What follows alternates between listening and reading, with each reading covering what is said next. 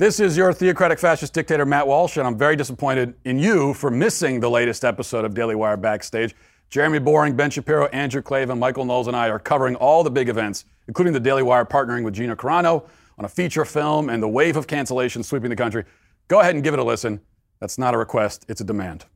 Welcome to the Daily Wire Strikes Back stage. I'm Jeremy Boring, lowercase g, lowercase k, God King. Tonight, we're going to be talking cancel culture in an effort to answer the age-old question, just how rich is the left trying to make us with all this bullcrap?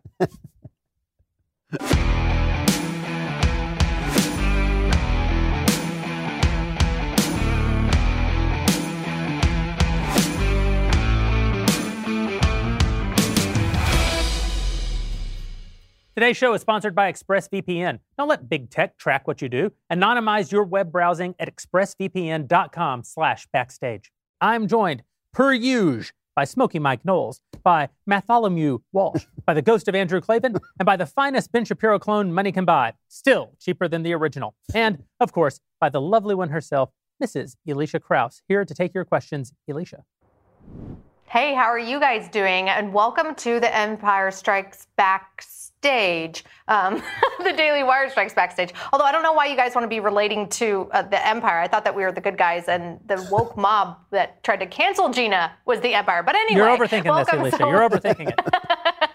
Sorry, I'm just trying to be accurate, God King. Anyway, it has been one of the biggest months in the Daily Wire history, and we are so excited. I love the Sunday special with Gina and Ben, and we're going to tell you guys this is just the beginning. Ben still needs to introduce Gina and I so we can be BFFs and go for mani pedis, and then she can teach me how to be a badass so I can beat up Michael Knowles. But if you're just as excited as I am, then you can be a part of this huge movement by joining us at the Daily Wire. As always, I will be answering your questions tonight throughout the show, and only Daily Wire members can ask the questions later on throughout the show tonight. And if you're not a member, then you ask, oh, how can I become a member? Well, just head on over to dailywire.com/subscribe, and you can get 25% off if you use the code DEBUNKED. That code is very specific because it is also the name of Ben Shapiro's new show, Debunked, in which he talks about massive leftist myths that he is going to debunk every single episode. The first episode is this Friday, February 26th. Be sure to check it out. But after you go to dailywire.com/subscribe, use code DEBUNKED for 25% off, because who doesn't love a good sale? I know I do. Stereotypical, right? So go to dailywire.com/subscribe, use that code DEBUNKED, ask the questions. I'll throw them to the guys later throughout the night. Thanks, Elisha. Fellas, we had an unbelievable last 2 weeks, because the left has decided, in their infinite wisdom, that making us just insanely wealthy is their top priority. They've decided that they're going to cancel many, many valuable Hollywood entertainers. And we have decided that we are going to make movies with those people, specifically with Gina Carano. Elisha mentioned the Sunday special, Ben.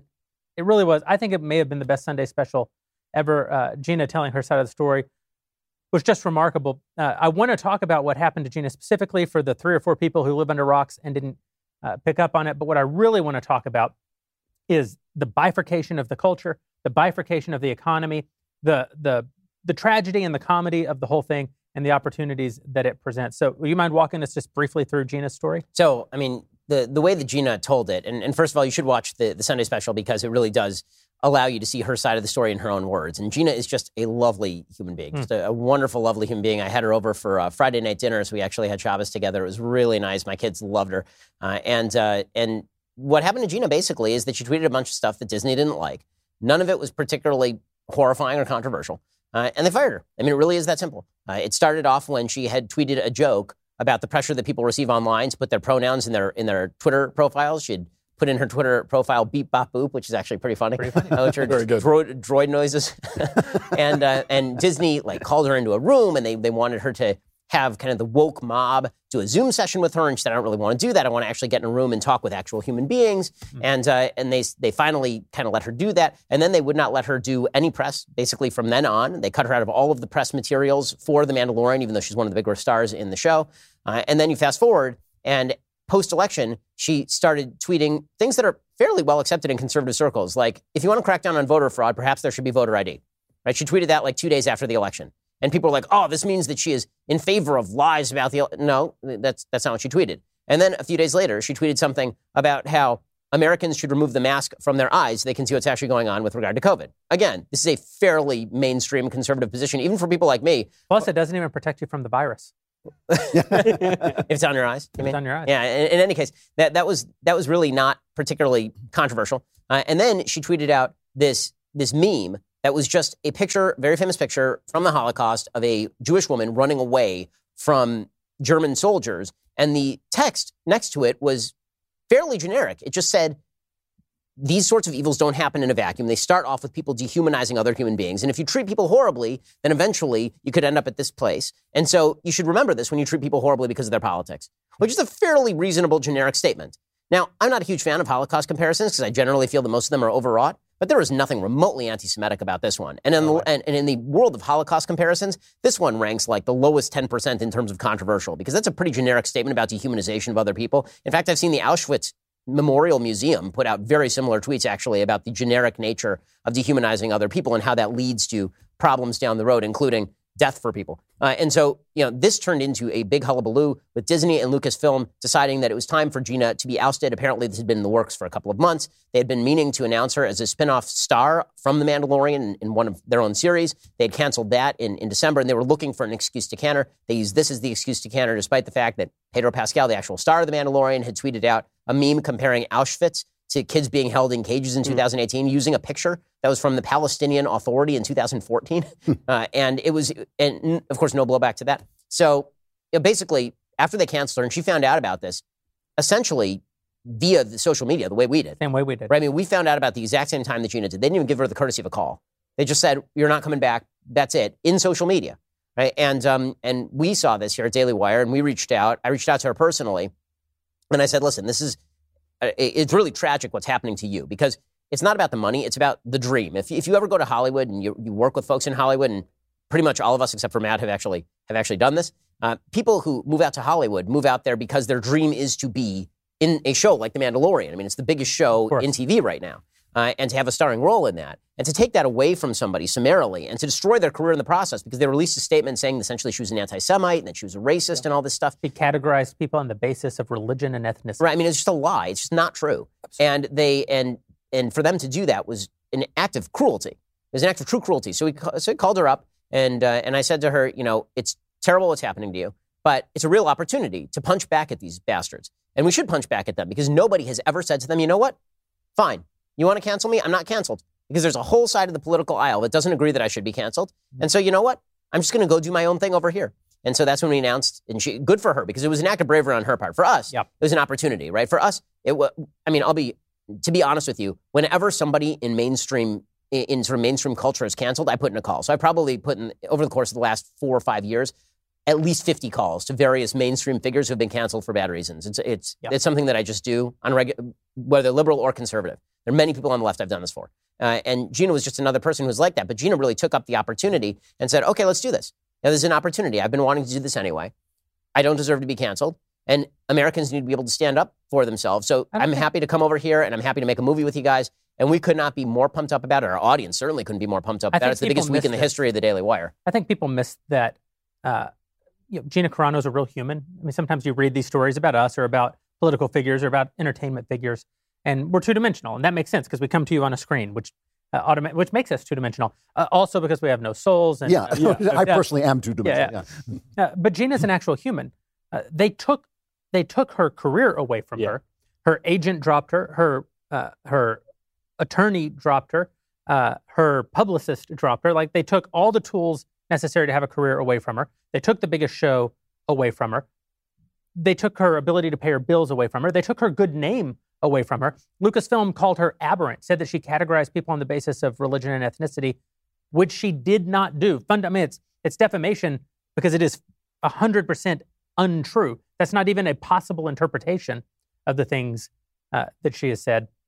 The fact that we were even able to get her on the phone in that situation, I think, is fairly remarkable. She was having what must be one of the worst days that a person can possibly endure when their career and their good name. Short of having a serious health problem, that's about as bad as it gets right there. But you know, the terrific thing about it, and the reason I'm so glad you guys acted, I hate to compliment you because you know who you are, but still, I really am happy you acted, is because we all support free speech. And that means when they take an Alex Jones off the air, I'm offended. I think Alex Jones should have a platform. I think he's a loon, but he should have a platform because who cares? You know, we can defeat it. We can defeat his crazy. And they're making the frogs gay with the truth. They are making the frogs gay. The frogs gay. I mean, but the thing is, we're defending a guy that we don't agree with, that we think is out of his mind.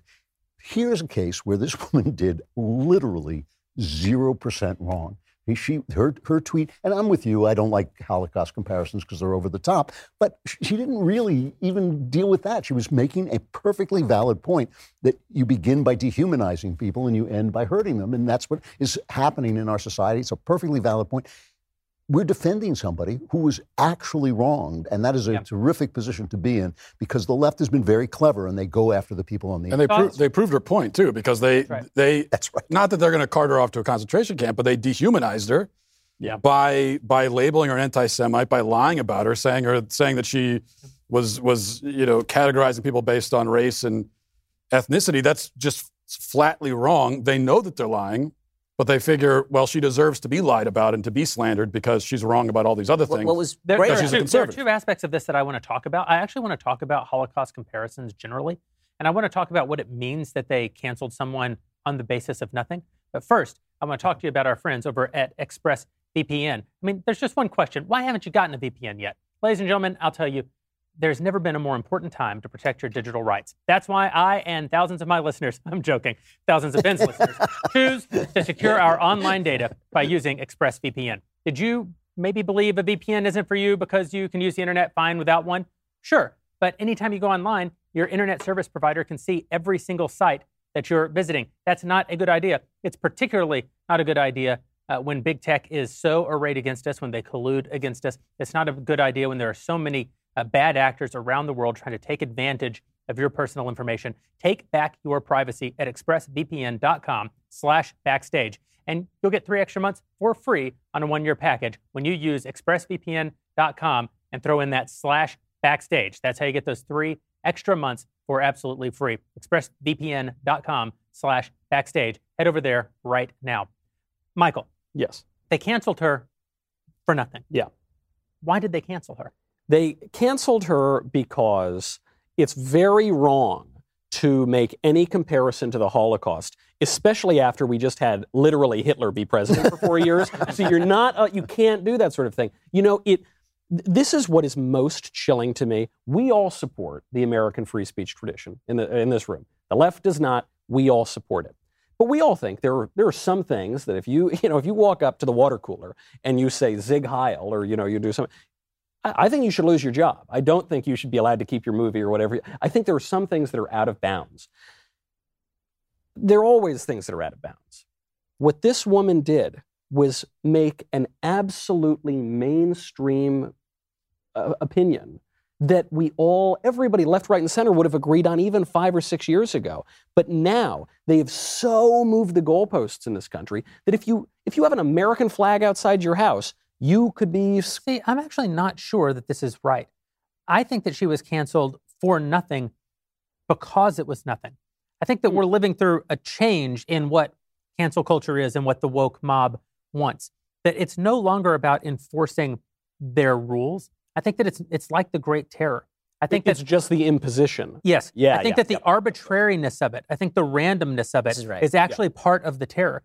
If they can take down Gina for nothing, then they can take down you for anything. Well, you see this happening. I mean, the rules are changing every single day. Right. I mean, they're changing every single day. And things that are overtly non-racist are now being treated as racist. I mean, you'll have Don McNeil losing his job at the New York Times for using the N-word to describe why using the N-word is wrong, right? And in which situations using the N-word is wrong. You see the guy over at Slate, Mike Pesca, right? We're not big fans of Slate over here. Slate fired a guy for saying that maybe we should have a discussion about when use of the N-word is appropriate in, like, for example, quoting someone who used the N-word. And people at Slate were like, nope, can't have that. They laid Mike Pesca off. I think the most ridiculous example of somebody being canceled for non-racism that I've seen in the recent past is not really even Gina, although that was ridiculous. I think that it's what's going on with Chris Harrison over at The Bachelor.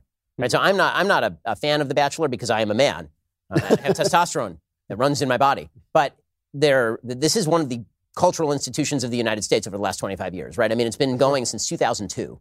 The Bachelor has been on the air for a majority of my lifetime on this planet, right? It's been on forever. 19 years. Right, and the Bachelor basically just collapsed over the course of the last month because there's the first black bachelor, and he was dating one of the women. There was a woman named Rachel Kirkconnell, and she committed the heinous sin of, in 2018, going to a party at a plantation that was dubbed a plantation party or something, and she wore like a Scarlett O'Hara dress. Antebellum party. Antebellum party. Yeah. Okay, and the idea was that this was racist because you can't have an antebellum party without acknowledging the sins of slavery, which, again, I just hate to note this. Unless for you're folks. governor of Virginia. Well, right. Then you can dress up as whatever you want, right?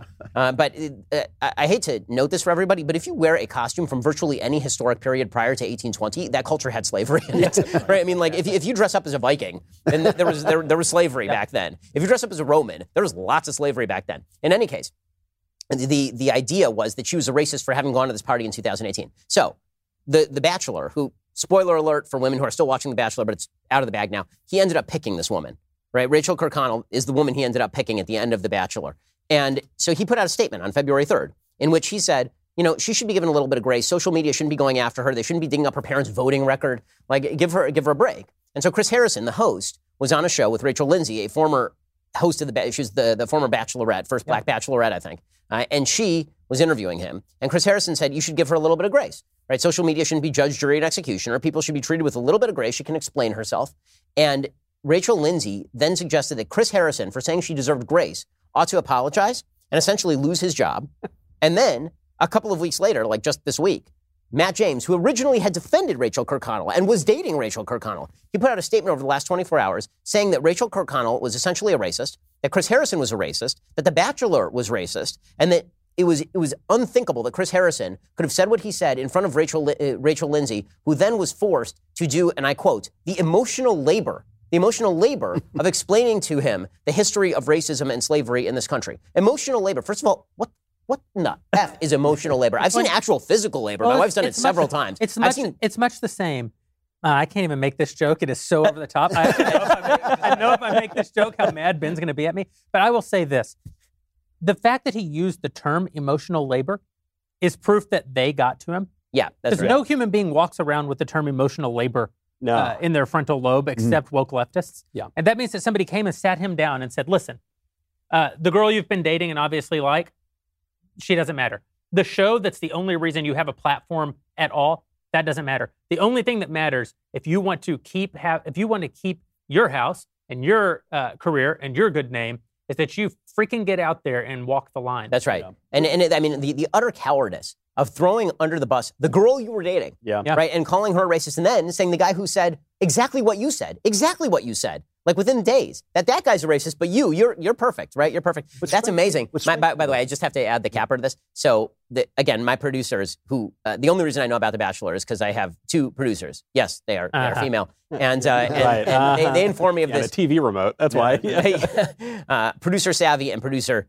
Jessica, I will say that they keep me updated on this stuff on a granular level. And they made me aware of a post from Rachel Lindsay that happened in the middle of the Black Lives Matter movement in the summer. And this post was a picture of Rachel Lindsay standing, I kid you not, in front of a Cadillac XT6. And the post was, when I am fighting on behalf of Black Lives Matter, the way that I like to learn about black history is through podcasts about black history that I listen to on my Bose sound system in my Cadillac XTS. Capitalism, number one, always wins. But number two, so good. Like, this is the person who is standing up against the racism and of the capitalist, evil American system. This is the person who's doing emotional labor. Emotional labor? You're standing in front of a Cadillac XT6 in a sponsored ad on Instagram to preach about Black Lives Matter, and you're the person who's supposed to be the great Pope of wokeness here? I mean, it's insanity. How dare you? Gets me is what a grift it all is. It's correct. Like, 15 years ago, you were discussing in an academic context the use of the N-word, and now you're fired. But if you're a black mom who wants her kid to go to school, that can't happen because teachers' unions are keeping you out. Right. Bill Gates literally put out a system for teaching algebra to black kids where you got rid of the concept of right and wrong. And I just thought, like, that may be, and I'm like, I've been That's around a long time. racist. That's one of the most racist That is things I've ever actually heard. And so it's all a grift, you know. It's all, nobody's doing anything for anybody, but this emotional panic is and the corporations are white buying America, into it, right? by the way. It's white America. Well, it is. I mean, this is what Shelby Steele writes about. It's a bunch of woke white folks who get to maintain control over the auspices of power by saying, black folks don't have to do the work. It's our job to do the work. All you have to do is give me power, and I can fix all of these things. Exactly. And corporate America has bought into this, that ridiculous anti-racism training that Coca-Cola, or as I now call them, Woca-Cola, Matt, you put talked out about there. this on your show. Yeah. I mean, and that's why we have to stipulate, I think, with cancel culture that it is a left-wing phenomenon. This is the I know on the left, they always want to accuse the right of, you're doing cancel culture because we criticize someone for having, for their opinion. But you know how people on the left say that only white people can be racist because we have institutional power. Bingo. And black people don't. Well, we know that that's totally bogus because, number one, racism is a condition of the heart. Anyone can be racist. Number two, we had a black president. I consider that to be institutional power. But with cancel culture, that actually is about institutional power. You can't cancel someone unless you own the institutions. Yeah. Canceling someone is all about they lose their job, they lose their reputation, they lose their credibility, they lose everything. We on the right, unfortunately, don't have the ability to do that. Only the left can do that. So cancel culture is a left-wing thing. It's what the left does. And I think we need to be clear about that in our definition of it, because that's what I think it is. The collapse of corporate America into wokeism is one of the great disturbing elements of the last several decades. It really is amazing, because we were all taught that after you leave college, that you were going to get in the real world. And then the real world, there'd be a meritocracy and all of the kind of emotional crap that you learned in college and the microaggression nonsense, all that was going to stop. And it turns out those people just took over the institutions. And now you get it twice as hard from the corporations. And the corporations have a real interest in promoting this stuff because, number one, it's a great way to avoid liability, like discrimination liability. You say, we hired Robin DiAngelo for $20,000 to teach all of our people that they're racist. So, I mean, how can you sue us for that? And also, all your woke staffers are the ones who are most likely to sue you. So if you just give in to them, then they won't sue you. But has anyone sued yet? I mean, we're waiting for a white... They're at a point right now in these corporations where they actually single out. They say, this is only for the white employees. Come to the room, and we're going to tell you what a scumbag you are. Has any white employee actually stood up and said, this is racial harassment? But look what happens when when Asian students sued Harvard, right? It wasn't white students suing about the affirmative action policies. It was Asian students who were also disadvantaged. The Asian students sue. What happens? Doesn't go anywhere. The DOJ under Trump looks into Yale for doing exactly the same thing. They're disadvantaging white and Asian students in their applications. What happens? The Biden administration gets rid of it. So, if I'm a white employee and I'm being told to be less white, and I think I'm pretty swarthy, how much less white can I get? If I'm thinking about suing, I look at the track record of these lawsuits and I say, why would I waste my money? Well, that goes back to the white, though. That's true. It's true. According to this goes back to the institutional point that Matt was making. The institutions are now completely corrupted from the inside by the woke. I want to talk about that a little bit more. First, I want to talk about one of the most important things to me, which is me. When it comes to being me, I like to spend as much time being me as humanly possible. And that means spending as little time doing the things that I don't want as is humanly possible. And that's why I use Stamps.com. When you're taking trips to the post office, you're not busy being you. No. You're not doing the things that you want to do. This is not how a God King likes to operate. That's why I recommend mailing and shipping online at Stamps.com. Stamps.com allows you to mail and ship anytime, anywhere, right from your computer. You can send letters, ship packages, and you can pay a lot less with their discounted rates. With Stamps.com, you get discounts up to 40% off post office rates and up to 62% off UPS shipping rates. Not to mention, Stamps.com is a fraction of the cost of those expensive postage meters. Don't waste your time. Be like me. Sit at your house. Don't go outside. Don't pay attention to anybody else. Look in the mirror. Occasionally break away to send out a correspondence out to the hoi polloi at your computer by using Stamps.com. You don't want to go to the post office. You want to go to Stamps.com instead. There's nothing wrong with a post office. Post office is a perfectly wonderful place if you like to be around other human beings.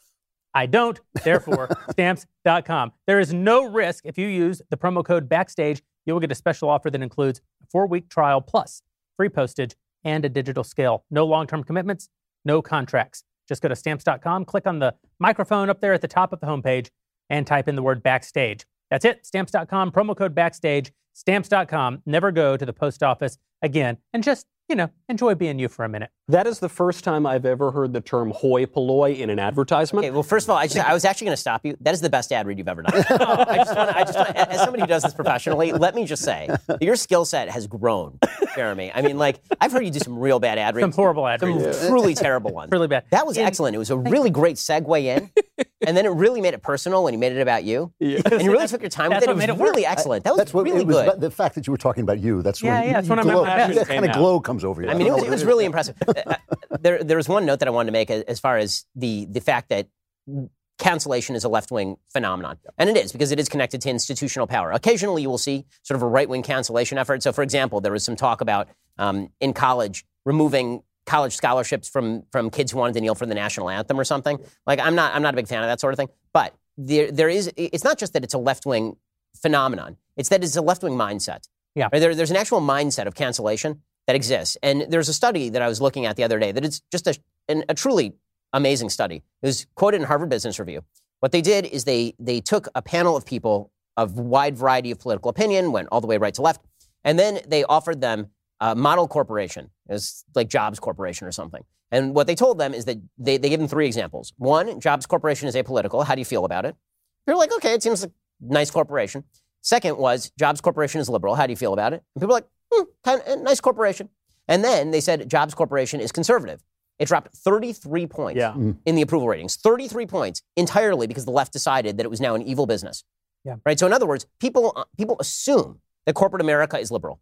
They assume it, right? That's why the first 2 results are the same. That's why apolitical and liberal end up with the same result. It also shows you the right does not care. The right is happy to shop wherever there is a good product. The left does care. The left wants their wokeism infused into everything. Well, there is good news for us in this, as you may have noticed, which is that, fine, you want to do this? You want to boycott any business that's conservative? There's half the country that believes they should be able to shop at businesses that are not going to shove this garbage down their throat, and we are happy to start each and every one of those businesses and rake in the dough. That's right. Drew, this is where the left, I think, has lost their mind.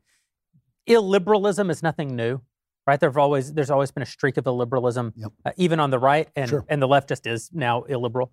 But if you go back to the 60s, illiberals on the right would burn Beatles albums.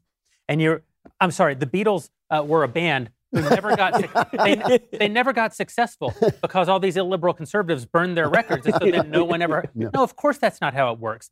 There's going to be a reaction against this idea of cancel culture that is going to make us more powerful. To quote, the evil empire, the more they tighten their grip, the more star systems will slip through their fingers. That's the opportunity that they've given us. I think it's bad for the world that the left is creating a dual culture. I think it's bad for the world that the left is creating a dual economy. But I also think that to the extent that they've had almost unchecked power in the dominant culture and in the dominant economy, only the creation now of the dual economy gives us the opportunity to maybe one day make a better economy and a better culture that one day has a chance of being dominant. And this ties into your point on the arbitrariness of it, because I think it's arbitrary when they say they have rules. And they make up the rules on the spot, and the rules change day by day, and they cancel you for whatever. But what is not arbitrary is the people that they're canceling. Yeah. People that they're canceling tend to hold views very similar to what we think. If you are in any way contradicting the left-wing orthodoxy, you are liable to be canceled. And they'll make up some fake rule. No, this is exactly right. It's all pretextual. Yeah. They're doing all of this on the basis of who do we want to cancel, and then how do we fit them into the box of sin. But right? this is actually, I was speaking to my son, Spencer Klavan, no relation, today, and he makes the brilliant point, as he so frequently does, that this has an almost exact analog in the Inquisition, in that nobody expects it. Nobody ever expects it. No, that they said, the Catholic Church said in the Inquisition, we have this new technology, which is the printing press. How wonderful. It spreads information. You can now read the Bible. You can now have your own Bible. It's a wonderful, wonderful thing. But it's spreading some bad information as well. And those people have to be burned at the stake and put on the rack. Basically, the Twitter terms of service. It was bad. Well, no, I'm in favor of the Inquisition. I'm following it so far, but then when does it go wrong? So the Twitter terms of service are the same thing. We have this wonderful internet. It's spreading information, but is bad information, and those people have to be burned at the stake and put on the rack. I know you guys are in favor of this. This is right. You saw that House Democratic letter, right? Those two House Democrats who wrote a letter to Comcast and AT&T and Amazon and every major carrier in the country about inflammatory language and inciting language. They've broadened the definition of inflammatory and inciting to anything they disagree with. Right. And then the idea is they're going to cudgel corporations into doing their work, which, by the way, does violate the First Amendment. You are not allowed to make private corporations into agencies of the government for purposes of quashing the First Amendment. There's case law on this, but they're trying it anyway. And this is what they're doing. I mean, did you see what Amazon is doing this week? So, oh, my goodness, the hate speech standard? The hate speech standard with Ryan T. Anderson, who's pal of some of us in this room, head of the Ethics and Public Policy Center. He is formerly at Heritage Foundation. This guy is as mainstream and scholarly a conservative as it gets. And he came out with a book a few years ago, greatest book title I've ever heard, When Harry Became Sally, responding to the transgender It's a really good book, too. And it's a really good book, and it's actually not in any way an inflammatory by the way, it's a sensitive book. It's a very sensitive He has a bunch of stuff in there about how people who are suffering from gender dysphoria ought to be treated humanely, and there's no excuse for treating people badly. I mean, he's got a bunch of stuff in there that is directly a rebuttal to sort of the suggestion that people on the right don't care about. I don't know any serious person who doesn't say that. Of course. This is the funny thing about it. This is not even an issue. But what Amazon had done, they had taken off, if the Confederate flag was really politically incorrect, they took that offline, or sometimes different symbols, they take that off. But they had this standard. They said, we're not going to remove books for being politically incorrect because they don't want to be seen as burning books or banning books as though it were the Inquisition. Very quietly, they took away that exception.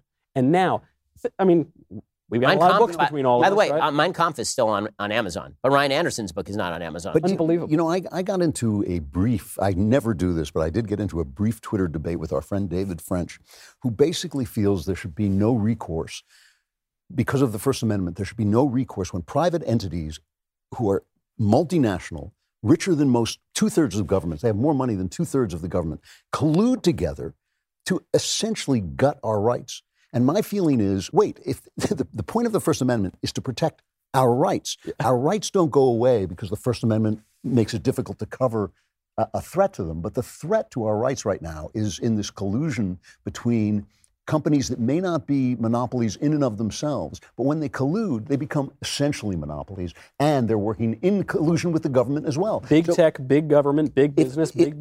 If that is not a threat that needs to be dealt with, and I'm not a lawyer, I don't care how you deal with it, but it's got to be dealt with. You cannot have a system whereby we cannot attack the threats to our speech. Our speech is given, the right to speech is given to us by God.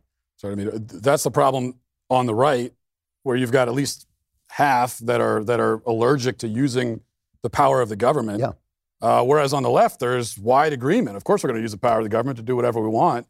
And I appreciate that on the right, at least there's a debate about it. But it seems like there are some, a wide, pretty large, significant preponderance that basically they don't want to use the power of the government to do anything at all. And I think that kneecaps us. So we're there's a smart way to use the power of government, and there's a stupid way. Of course. And I think that a lot of people are not distinguishing between the two, and so you end up with a really dumb kind of version of the argument, which is we can either do nothing or we're going to step in and just tell them exactly what they ought to do in all circumstances. The reality is that what has really happened, and this goes back to the Section 230 argument, especially when it comes to these platforms, is that what Section 230 was designed to do was it was designed to enshrine the ability for corporations to actually protect free speech. It was not the opposite. What Section 230 was just to get into a little bit of legalism here because people don't understand Section 230 particularly well. Section 230 does not make a distinction between publishers and platforms. Section 230 says when you have an open thread, then you are not responsible legally for what appears in that open thread. So Daily Wire is a private corporation. We're responsible for what we put up that's edited, but our comments we're not responsible for. If somebody puts up plagiarized material in the comments, we're not legally responsible for that. Right. And so that was the goal here was to allow platforms to exist, because otherwise platforms literally would not exist. So what Section 230 did is it created an exception. The exception was specifically designed to allow platforms to get rid of material that was pretty much widely agreed to be excessive. So somebody posts pornography in our comment section, so we can remove that. Somebody posts obscenity or actual incitement to violence. We can remove all of that. Instead, what has happened is, as so often happens with the government, the exception became the rule. So then it became the government is going to tell corporations that if they don't use Section 230 to crack down on all the material government doesn't like, then they're going to come after those corporations. So the exception ate the rule. So that exception was designed to be an exception, right? The idea was there's going to be a broad spectrum of ideas that were available, and only here and there were you going to kind of pinpoint and remove material that was truly offensive or truly terrible, and instead truly indecent, right? Because truly, the Communications Decency Act is where exactly, or truly indecent. Right. And instead, what happened is that the left basically seized upon this opportunity to say, okay, well, now what these platforms really should do is they should act just like a publisher. They should edit all of the content. They should decide which books they are willing to put out and which books they're not willing to put out. And not only that, we're going to have congressional hearings. And we're going to say, as Dianne Feinstein says, if you don't do what we want you to do, we will regulate you into doing what we want you to do. So if you actually wanted to fix this, there's a good proposal on the table from Marsha Blackburn, our senator here in Tennessee, to take away the catch-all provision of Section 230. Because originally, Section 230 says that it allows you to remove content that's obscene, content that is incitement to violence, content that normally would be illegal, right? Like that kind of stuff. Right. But there's also a catch-all provision that says, or anything otherwise objectionable. Yeah. And so what her bill does, it takes away the otherwise objectionable language. Mm-hmm. So now you cannot be relieved of liability if you just start willy-nilly taking down stuff. And I think that that's probably the right move. Yeah. It's funny how people are blind to the fact that the enemy is always pools of power. Power corrupts. Absolute power corrupts absolutely. So the left has this idea that the state is going to come in and make everything great. But it doesn't understand that the state is a bunch of people with power. And the right has this idea that big business is always going to be okay. But big business is also people with power. And the left used to know this. The left used to know that corporations can be alternative governments that have the power of governments and can threaten you.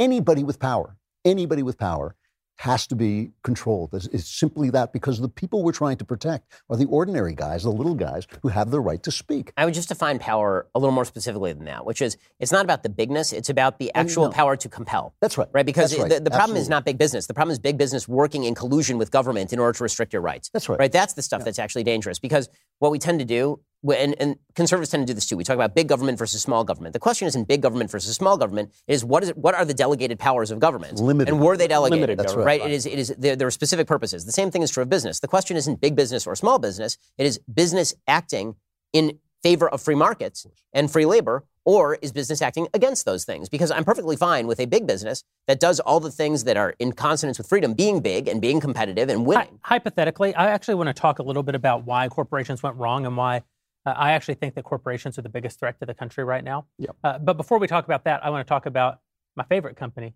Policy Genius. Policy Genius can help you check two big items off of your list with ease. That is comparing life insurance rates, and that is purchasing life insurance. You can save 50% or more in the process if you head over to PolicyGenius.com. In just minutes, you can work out how much coverage you need and compare quotes from top insurers to find your best price. Once you apply, Policy Genius team will handle all the paperwork and all the red tape. If you hit any speed bumps during the application process, they'll take care of everything. They literally get you on the phone. They get the insurer on the phone. They set it all up. They take care of you with personal attention. They did that for me. I purchased my life insurance through PolicyGenius.com, and I purchased life insurance for my wife. I guess, actually, the insurance on me, now that I think of it, is for my wife. Mm-hmm. So maybe the insurance policy on my wife is for me? Yeah, wow. I don't know. There's some bad incentives that get created here. That kind of service has earned Policy Genius a 5-star rating across over 1,600 reviews on Trustpilot and on Google. You need life insurance. I have a baby that I adopted. She turned 8 months old today. She's absolutely wonderful. And you have thoughts when you look down at your little baby that you never had before. One of them is, why don't you sleep? And the other one is, what would happen to this little life if I disappeared tomorrow and wasn't here to provide stability, wasn't here to provide her basic needs? That's why you need life insurance. If you're worried that March is just around the corner and you've barely gotten anything done because it's the new year, don't worry, take a deep breath. Policy Genius will help you make the most of this short month. All you have to do, go to PolicyGenius.com. In minutes, you could save 50% or more, comparing quotes, and you could feel good knowing that your loved ones will be taken care of if anything were to happen to you. PolicyGenius.com. Go there now. Get started. Policy Genius. When it comes to insurance, it's nice to get it right. You know, other than insinuating that you might kill your wife, that was an excellent ad read. Or that my wife might kill me. That's true. That's true. You kind of went a little bit awry on that. I mean, it is true that the incentives sometimes get misaligned. I mean, right now, if I were to do something terrible to my wife, she has much stronger incentive to kill me than divorce me. If I'm I've been telling her that for months, you know. If I'm ever found having been thrown off the back of a train for the double indemnity, obviously, then you know exactly what happened. If I ever am found floating face down in my pool with 3 gunshot wounds in my back, I didn't just trip and hit my head and fall, no matter what my wife said. It was Hillary Clinton. It was Hillary. Speaking of people who might want to kill Ben, Alicia. No, you have that all wrong. I like Ben. He signs my paychecks. It's Michael Knowles that I want to beat up. But You know, we should say There's happy a lot birthday. of live- By the way, it was Alicia's birthday this week. Happy birthday. Hey, Alicia, happy birthday. Thank you. She's at Thank least you very 25 much. years I old. share. I wish. I'm 35. Now, if my husband decides to impregnate me again with another gorgeous child, I'm considered a geriatric pregnancy, which is just really depressing. But thanks for the birthday wishes, guys. there's a lot of lively chatter over on the chat box. And if you're like, well, hey, wait a second, I want to chat with you on the chat box. Well, how do I do that? How do I ask the guys a question? Well, then that means you've already given me an answer. You're not a Daily Wire subscriber. You should head on over to dailywire.com/subscribe and be sure to use the code of Ben's new show, Debunked, which comes out this February 26th. So be sure to take a listen. Debunked will get you 25% off. So be sure to go over to dailywire.com/subscribe and use the code Debunked for 25% off. All right, this first question we have goes to the one and only Matt Walsh, who is finally in the backstage studio. Fans have been asking for that for a very long time, so welcome to Backstage, Matt. People want to know, on a very serious note, when will you be joining Smokey Michael and the God King, and what instrument will you be playing? I think this is like the third backstage, so I guess I didn't make enough of an impression the first two times. Matt Walsh is here right now? It was definitely a temporary. I do play the banjo, so yes, I can pick up a banjo and make noises with it. So Well, I can do that, but I have to hammer it against. that's as far as the real story is that my wife bought me a banjo. It was when we first got married. She bought me a banjo. It was my first birthday as a married person, and because I had been making all this noise about how I wanted to learn the banjo, and she bought it for me. And then what that meant was that for the last 10 years, it just kind of sits there, and she'll just periodically say, "So you never learned that banjo, did you?" That's it. I didn't learn it. And how many other instruments do you play? Because people want some options here. No, I don't play all. I'm very good at not playing every instrument. Would you say that you're as good at every instrument as you are? Yeah. That's a good way of putting it. Yeah. By the way, completely side note, but Matt and I were outside, and the conversation turned to the faux masculinity of the show. And we decided to create a masculinity ranking of the hosts on the show. Okay. And I have this should be easy. It has but one standard. How many children have you sired? So by this ranking, it goes Matt, then me, then you, right? Yeah. And then you, and then you. Well, tied for last place. Yeah, all right. I was going to tweet that out, that Ben Shapiro said I'm the manliest guy at the Daily Wire. we're the You least- just said it. So Yeah, now no, I mean, it's been said. I mean, he's a lumberjack and he has like 83 children. So Jeremy and I are the least toxic people in this entire room. That's pretty good. Yeah. I did admit, though, that you, so we have 4 kids, but the first 2 were twins. Right. So it's kind of a 2-for-1 deal. But the same number of pregnancies. So I don't know. That's right. But I'll happily take. I think the beard gives me the tiebreakers. I'll actually say, though, that I think one of the things that matters is, can you change a tire? I mean, we're probably still tied for. Yeah, I would say that's probably true. Maybe it mixes up the top I three. only can change a tire, but have changed many tires frequently on rain-soaked freeways. Why? Don't you have AAA? It was before you had AAA. Are you a pauper? No, you didn't even have phones. What went Changing wrong? your own tires. You didn't even What have went cars. wrong We with only had tires when they were made of stone? That's how long ago it was. They were only Through tires. changing a I tire. know, exactly. It was like BC, you know. Have you ever changed a tire? Be honest. No. Have you seen me? Have I ever changed a tire? I changed a tire once. I was visiting LA before I lived there, and I was too cheap to get a good rental car, so I did a rent-a-wreck. I was driving a 91 Plymouth Breeze around, you know. Yeah. I will tell you, then I go in, I figured out how to do it. It was the manliest I've ever felt in my whole life. It was really. By the way, there's a much higher chance that Alicia has changed a tire than I have changed a tire. Yeah, Alicia's definitely changed that. I will say, though, that I had a blowout this weekend. And in my day, I grew up in rural Texas. I changed a lot of tires. You know, I used to be, when I was a Ute, I would like stop and help other people change their tires when they broke down on the side of the road. It seemed like the thing to do. But I've become soft. Yeah. And I was driving. We had this huge snowstorm, as did almost the entire south of the country this Not us. last week. Florida, man. And it wreaked holy hell on the roads here. Yeah. Right. All the freezing, all the ice. So my wife and my baby and I, we rented a little Tesla. I thought maybe it'd be fun to have a Tesla. Elon Musk is cooler than me. And so I rented this Model 3 from a great family. It was cool, pulled up to get this Tesla. It's really cold outside. I get out of the Uber. I'm walking up. This young 17-year-old kid comes out of his house. And I said, hey, man, good to meet you. And he goes, oh, yeah, it's real cool to meet you. And I said, yeah, I'm Jeremy. He goes, yeah, I know. And I was like, oh, we live in a town where we're famous. We're used to living in a place where people either didn't know who you were or hated you. Now we live somewhere where people are kind to us and like us. So I rented this Tesla from this kid. I drive it home and park it in the garage, and then it dumps like 12,000 pounds of snow, and I didn't get to drive the car for a week. Yeah. So finally, I've got one day left on the rental, Saturday, and I jump in the car. I want to see if the baby seat will fit, throw the baby seat in the back. We go for a ride, and I promptly hit one of these newfound potholes at full freeway speed and knock the tire off the rim. Oh, my gosh. The good news is, in a crisis with my wife and my child in the car, I was able to figure out how to call roadside assistance. That's good. I was able to get them on the phone, and they told me that they would be there in 4 hours. Apparently, a lot of people were broken down on the side of the road. You know, the last time I got a flat tire, which now, I don't know, about 5-6 years ago, I was in a very expensive BMW. And I was out in the middle of nowhere. And in the trunk, right? Yeah, I was in the trunk. The coyotes were circling around me.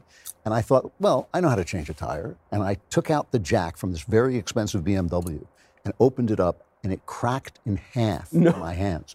And I thought, I guess people don't do this anymore. It was a prop. By the way, I mean, being as close to death as you are, did it ever occur to you that would have been like the coolest way to die? Like just like mauled by coyotes while broken down on the side of the road after getting out of your BMW. That would have been the headline. Suspense writer Andrew Clayton killed by coyotes. Author of Werewolf Cop. At your age, is there ever a time when coyotes aren't circling you? Vultures up ahead. Most of the vultures, they travel with me. I feel that they should pay my fare. Alicia. All of those stories just revealed that I was more manly than Ben at my most pregnant with my second child, because I put a spare tire on my family wagon because it was also a 4-hour wait, even though LA did not get a blizzard. So yay that. Alicia, let me reiterate, I'm very wealthy.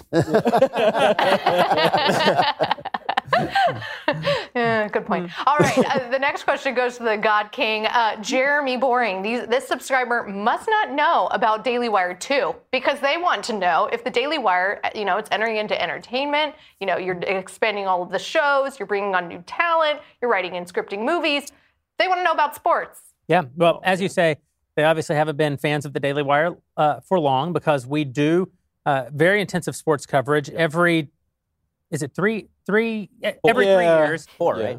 4 years, yeah. World Cup. Yeah.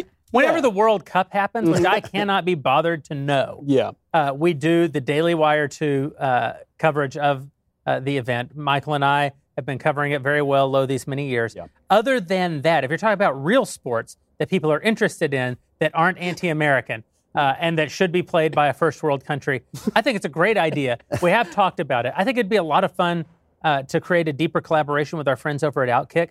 They have a great attitude. They're absolutely hilarious. Clay Travis is kind of a hero. He's right here in Nashville. We could, if he covered soccer, no doubt. No, we could call it Daily Wire 3. We can keep Daily Wire 2, but then we can put the sports. So there's Daily Wire 1, which is politics. News. There's Daily Wire 3, which is sports. Yeah. And Daily Wire 2 for, that other thing. The other thing. It's a great idea. The every 4 years thing. The next question is for Drew. Drew, people want to know, what projects are you working on now that you have a little more free time since you don't have your daily show? And more importantly, are there any people that will work with you in Hollywood, since you're a very open conservative? No. There are no people in Hollywood. But I am as busy as I have ever been. So well, you got to sand that coffin, really. Mahogany. Sanding the coffin, you got to be ready. It could happen any minute. Yeah. But no, I'm as busy as I've ever been. I'm so delighted that I just sold to Thomas Nelson, the Christian publishers who published my memoir. I sold essentially the sequel to my memoir, which is about literature and the Gospels. Does it have a better title? No. It's called The Truth and Beauty. So you'll hate it. It would be so much better if it was called Yet Another Thing. The better thing. I am writing. I just finished. You know the thing. I just finished a draft of the script we're going to do here, I hope, and another project script, and I've got a new series of mystery novels coming out. So I'm as busy as I have ever been. And it's only because of my hatred for Knowles that I've come here at all, so I can insult him. That's good, because when you plot, there'll be just this whole trunk filled with unfinished manuscripts that we can put out there one by one. Did you take insurance out on me? PolicyGenius.com. All right, talking about scripts, Ben, everyone in the chat wants to know, have you seen a script for Gina's movie? What will it be about, and when is it coming out? So actually, this question is better directed at Jeremy.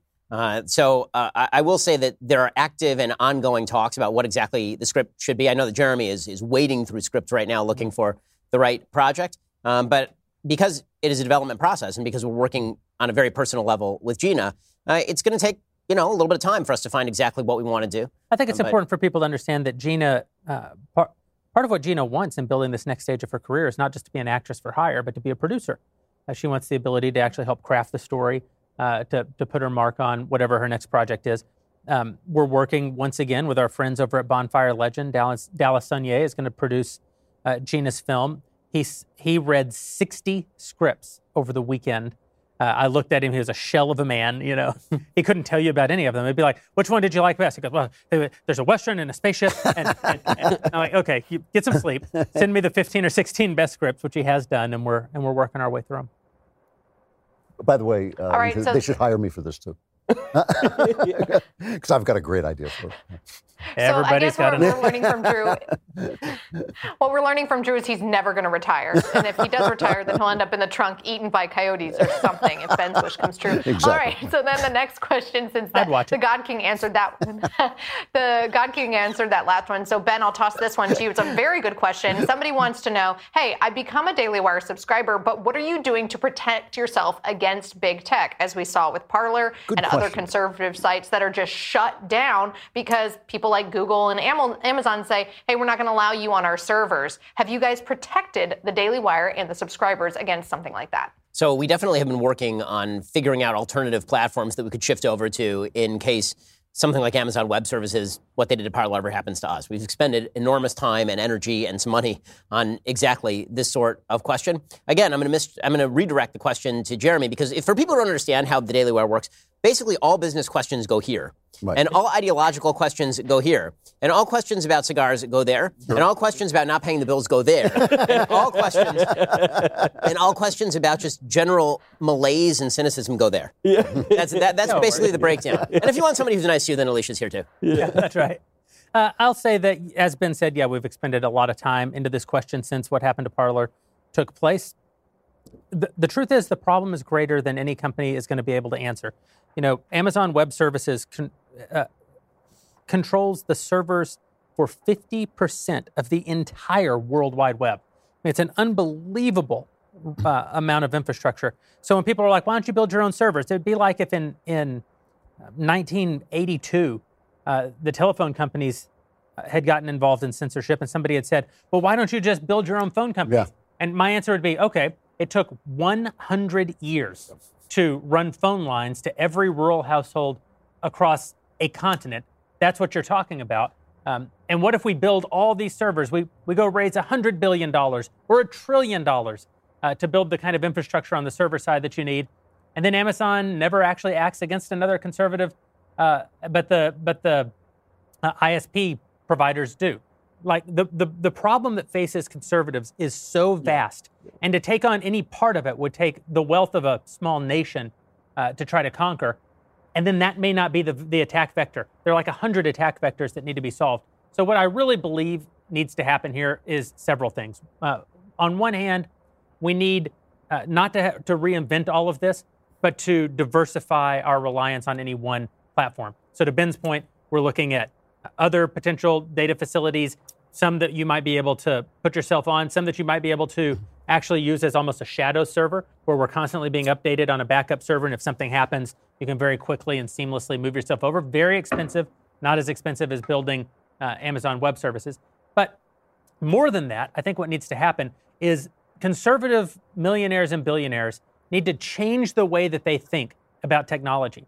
There's a reason that Amazon can kick you off. It's that conservatives have no power at Amazon. There's a reason Facebook can kick you off. Conservatives have no or very little power at Facebook. There's a reason that Twitter can treat you the way they do. You don't have a problem of conservatives being run out of their homes because conservatives are great at real estate. You don't have a problem of conservatives running out of gas. Conservatives are great at energy. Yeah. There's just these different spheres that draw people with different mentalities.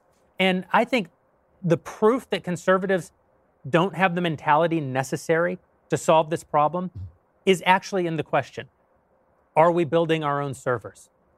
The answer to the problems of bifurcated use of technology is not that we build what they currently have.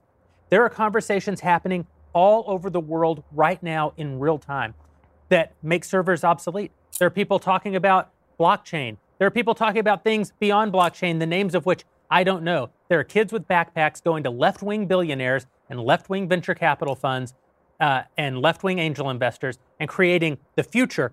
And we're not a part of those conversations either. And the answer to how do you solve the problem of it took a century to build all those phone lines isn't to go try to replicate that. It's to invent the cell phone. And until we change our mentality, we're just going to lose on whatever the next thing is too, whatever the next thing is, and we're going to build some crappy alternative version of what they've already got, and it's just going to further ghettoize us. We have to completely change the way that we think about these questions. Can I ask a follow-up question to this? Yeah. Because one of the things that is very frustrating to me is that conservatives seem very, very reluctant to think that there may be legal remedies here. But it does seem that at some point, this is a new technology, and the new technology needs new law. And it needs new law to make sure that all of us have a chance to speak. If this is the way we speak to one another, and it is, we should be able to speak to one another no matter what our political beliefs are. And so isn't there some place for lobbying? Well, let me say two things. And I'll legalism? say two things, and then I'll let the lawyer talk. The first one is conservatives need to embrace lawfare. It's deeply distasteful. Yep. It's horrible. It's against our... but we actually need to embrace it because those are the weapons being used against us. That's the battlefield. But I'll also say this. One reason that the Daily Wire, we're not safe, but we are far less likely to be kicked off of servers than is Parler. It's because Parler wasn't conducting any actual economic activity. Parler is a free platform, and everybody who's using it for free. They don't have a vast ad network. If some big tech company were to knock the Daily Wire off of their servers because of speech or something like that, we have over 100 employees. We do millions and millions of dollars worth of business. We have tens of millions of fans. We have ads on our website every day doing, hundreds of thousands of microtransactions. That goes all the way to the Supreme Court. There's actual damages. And one thing that you have to keep in mind when you talk about the law is the concept of damages. And the damages are just fundamentally different where we're concerned. This is why it happens. I mean, it's a sorry state of affairs, but they're not unsophisticated about who they target. Yeah, I know that. They target people who have the weakest opportunity to challenge them. Yeah. And this is one of those areas where you're starting to see some state action, right? Ron DeSantis has talked about going after some of the tech companies and making it so that they can't do this sort of stuff. Extending anti-discrimination law toward politics in the arena of technology, particularly free speech platforms. And it seems to me that if we've restricted freedom of association so strongly in this country that we already have anti-discrimination law that applies to every single element of American life, except for your politics, right? You can't discriminate against somebody on the basis of religion, sex, age, disability, anything. And nobody is in favor of that sort of discrimination, but it used to be that freedom of association meant that you just sort of had to deal with the fact that sometimes people didn't want to hang out with you. But the left has completely made that obsolete. Right? You have to hang out with whoever the left says you have to hang out with, and you have to do business with whoever the left says you have to do business with. I think there's going to be a strong move made, particularly in red states, against some of these corporations saying, if you guys start booting people, then we are going to take legal action against you. You're going to have violated our state law. Is there a concern that you can no longer have ideological organizations? For example, that the Daily Wire would have to hire left-wing activists to be employed? So you'd have to create actual legal carve-outs. You'd have to say if you're an overtly partisan organization, then you can do this. In the same way that there are religious carve-outs for anti-discrimination law. Yeah. Right? So you'd have to do that for overtly political organizations. It would pose a problem for 501c3s particularly. There are a lot of political 501c3s that have a conservative or a liberal bent. And because they're nonprofit, they can't be overtly associated with the party or not associated with the party. And so it could get very muddy very fast. I mean, listen, in my preferred world, as much as I hate discrimination. I hate cracking down on freedom of association more, in the same way that as much as I hate vile speech, I hate cracking down on free speech more. Yep. But it seems like that ship may have already sailed. So as long as that ship has already sailed, then the only alternative left is going to be an extension of anti-discrimination law into the field of politics. It already exists in a place like California. It's just never been enforced, really. And this is such an important key, because we can say, well, we don't like this. I really wish we lived in a different world. But as you say, Jeremy, we've got to play with what we've got. Politics involves eternal principles.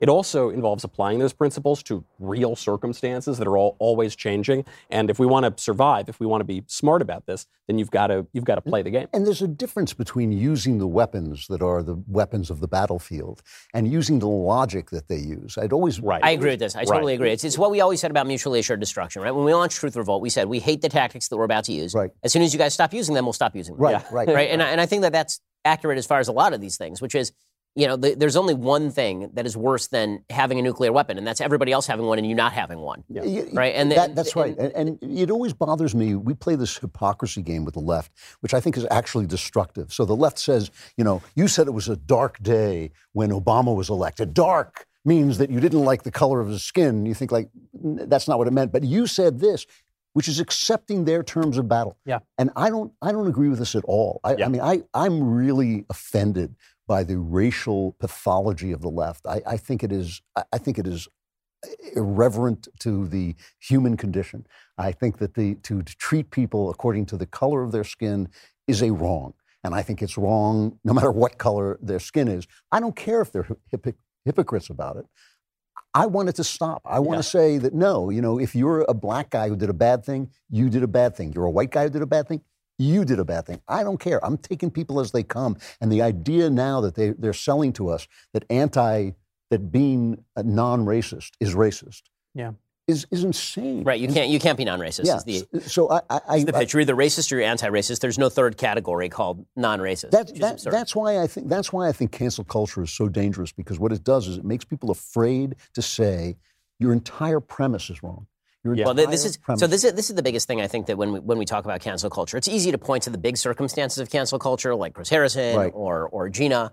But the reality is the people it affects most are the people who are the low-level employees at Disney or Lucasfilm. That's right, because the people it affects most are not people like the people sitting in this room who talk for a living, right, or do business at a high level in politics. The people it affects the most are the people who work for Coca-Cola and who make $45,000 a year and don't have the labor mobility to be able to just move over to Pepsi, especially when Pepsi is teaching the exact same kind of stuff. What cancel culture is about is intimidating everybody into silence. It's not even about canceling anybody. It's about putting a head on a pike. Yep. And the more heads you put on pikes, the more people are scared to speak out. And they know that, which is why they're going to keep putting heads on pikes. In fact, it is imperative that they keep putting heads on pikes, because the minute that the heads on the pikes stop, somebody might push back against their dominance. That's why I get so disgusted. I'm almost at the point with cancel culture when a high-profile person gets canceled and they start apologizing, like Chris Harrison did. Right.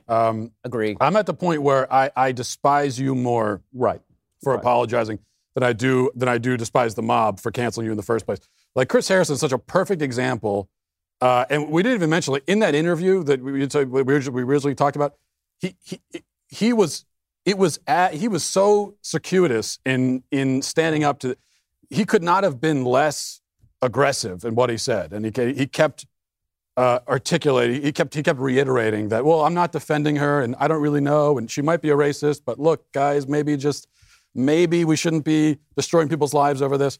And they still cancel him anyway. And then what does he do? He falls to his knees and apologizes and admits. He says, "Yeah, I am a racist." I mean, he accepts their accusations against him, even though he's not a racist. If you do that, then you're just as bad as them. And you're also all the other, the smaller people, the people you're talking about who don't have this kind of platform, you're throwing them under the bus too. Well, because you're not just as bad as them. You're actually worse, because you've got all of their vices and cowardice. Like, they're not cowards, and that's right? Why, they're actually. That's why I just want to say the genre of the public apology has to go away. Yeah. Even if what you did was wrong. Now, in Chris Harrison's case, all these other cases, Gina Carano, like, they didn't do anything wrong. But even if you did something wrong and the cancel culture is coming after you, a great example still don't apologize for it. Morgan Wallen, I don't know if you guys tracked this story, one of the biggest country stars in the world, I did say, has a new album out. It's fantastic. He's a bit of a hellraiser, probably not our kind of guy. He gets home from a long night of partying, He's not being a very good neighbor. He gets out of a couple pickup trucks in front of his house. Some of his buddies, they're honking on the horn. I don't know, it's 1:30 in the morning or something. Being a dick. And he's yelling at some of his buddies, and he uses a series of jocular pejoratives to describe his buddies, none of which can be his actual friends, none of which can be said on this show. He calls them nincompoops and jerks. And exactly. Right. Poopy breath, all of it.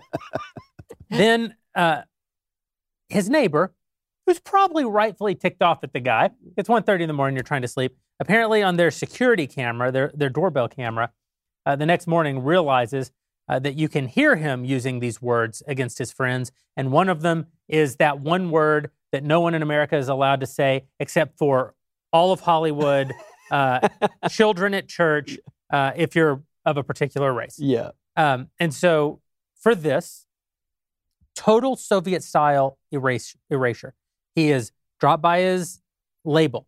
He is dropped by... But his songs are climbing the charts. He's dropped by his label. He's dropped by both of the major radio entities in the country who collectively own all of the radio stations. He's dropped by his... The Country Music Awards took him off. The Country Music Awards disqualifies him. The AMAs, everybody disqualifies him. He said something distasteful. He said several distasteful things. He said one thing that we, as a society, know there are special rules around. I actually don't accept those rules. I don't agree with those rules, but there's no denying the existence of those rules. Nevertheless, he said it in a non-racial context to his friends privately. It was captured essentially by a disgruntled voyeuristic neighbor. And for this, we've erased him from civilization. He didn't do anything wrong. He did do something gross. Yeah. He didn't do anything wrong. He did not do anything racist. The apology that he put out to the people who have destroyed his life on the basis of nothing grants them their premise. Will they give him his career back? Of course they're not going to give him his career back. But there's no redemption. Think about the asymmetry here for a second, too, because when you say he didn't do anything wrong, well, he did something wrong. He came home late. He woke up his neighbors. He was a jerk, So he's using words he shouldn't use. But he didn't use them in the way that is the racist way to use that word. Right. You can find a black guy and shout the N-word at him, right? That's right. If you're thinking about what sort of punishment these sorts of things should it entail destroying your entire life and erasing you from society? There's no proportionality This is the thing, though, that I think that too many conservatives don't understand, which is this is the fight that we're in.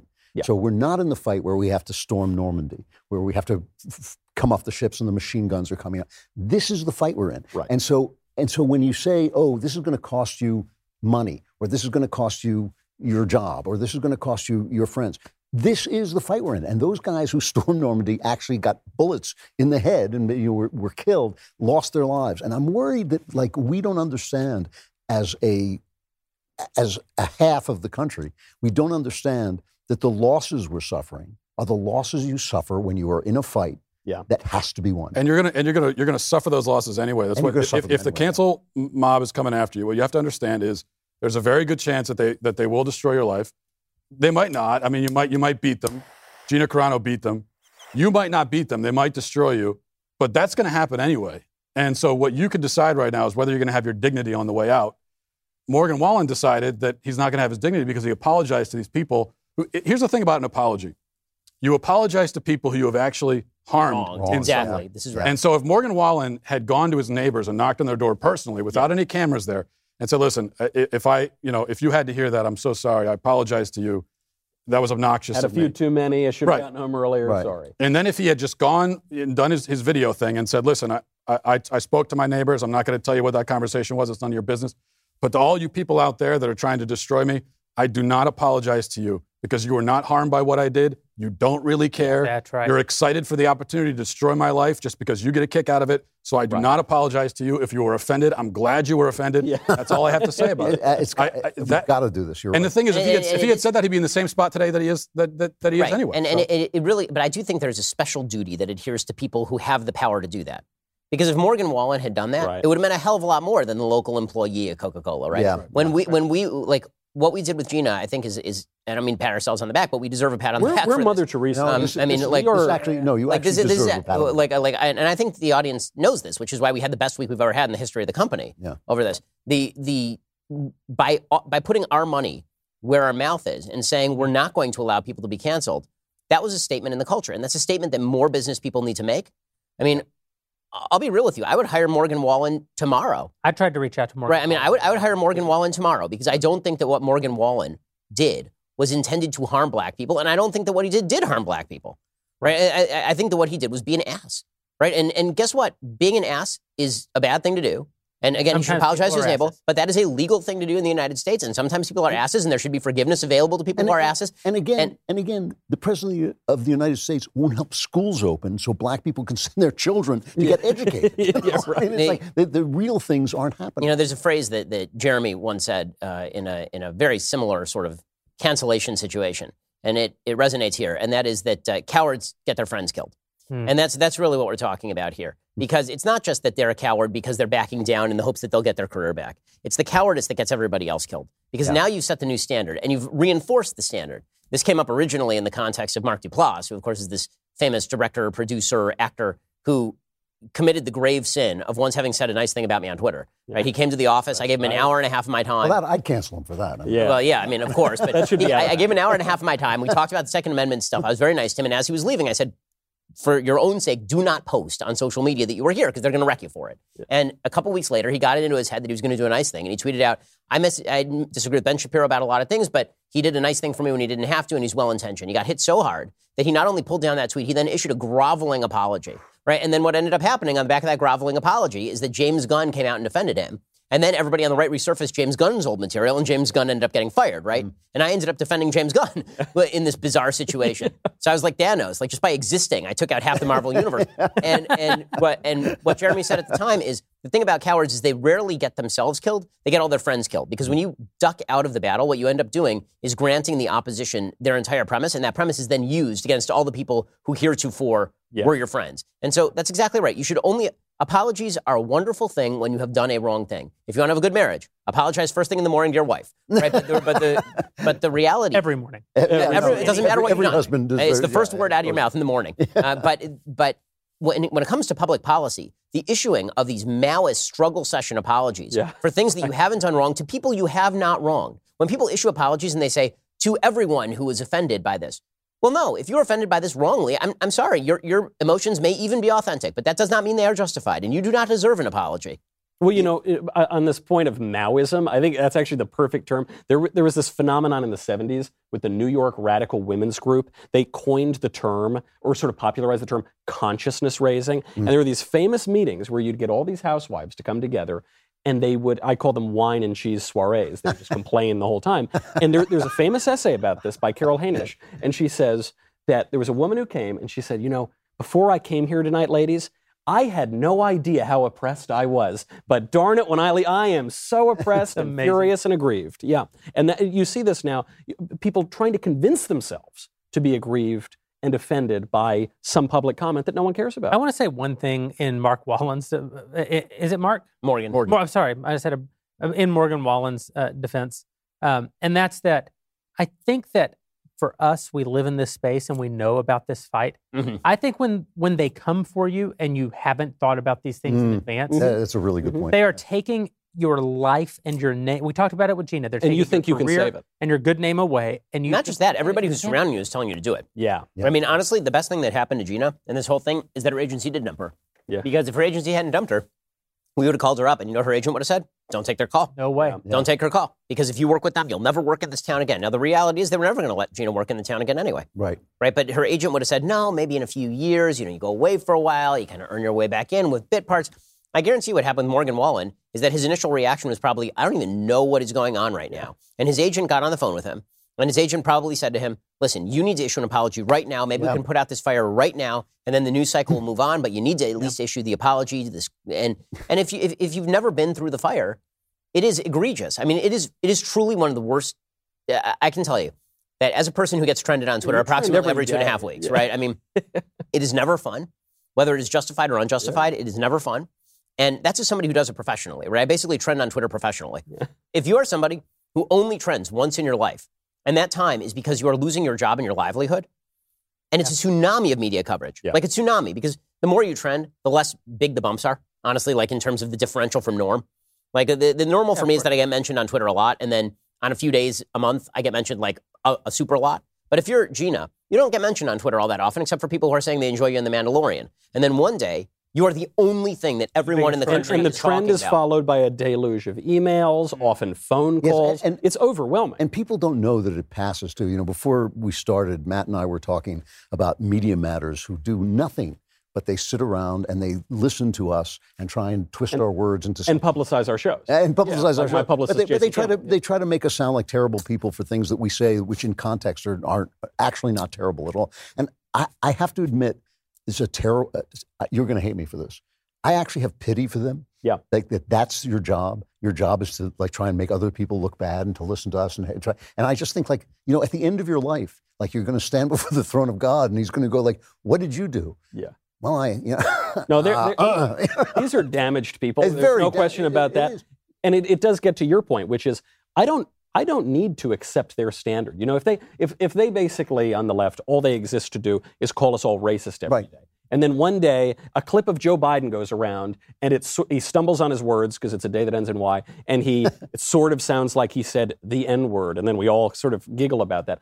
I don't care. I don't think he really said that. I don't think he is some bigot. I just think it's playing into their game, pointing out a hypocrisy that they don't care about because they don't care about the rules anyway. They just don't like us. I would much rather do what I'm going to do. I would much rather build culture, make movies with people we want to work with, do those sorts of things, than worry about their stupid rules which change every day. Well, that's right. I mean, this is the thing that I cling to, is that racism is an actual philosophy, which I don't hold. I don't think any of the people in this room hold. It's not a slip of the tongue. It's not something that you might have said that was untoward. It's not even a moment of anger when some tribal glitch in your brain goes off. It's an actual way of life. I know racists. They actually think the things that these people are being canceled for.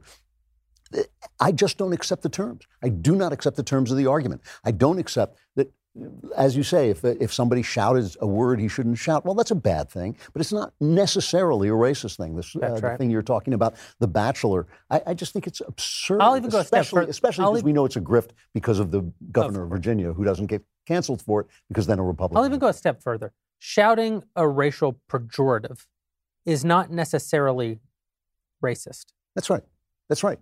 No, you're absolutely right. Doing something racist does not necessarily make you a racist. It means you did a racist thing. So there's another gradation, which is, I think, a very interesting point you just made. Sometimes people in their worst moments actually do succumb to the worst thoughts. That's right. That doesn't define them. So, people say all the time, like, and this is not to let them off the hook. This is to point out that there are gradations of sin. There are gradations of sin. And what the left has decided is there are no gradations of sin. There is just the damned and the woke, and that's it. Right.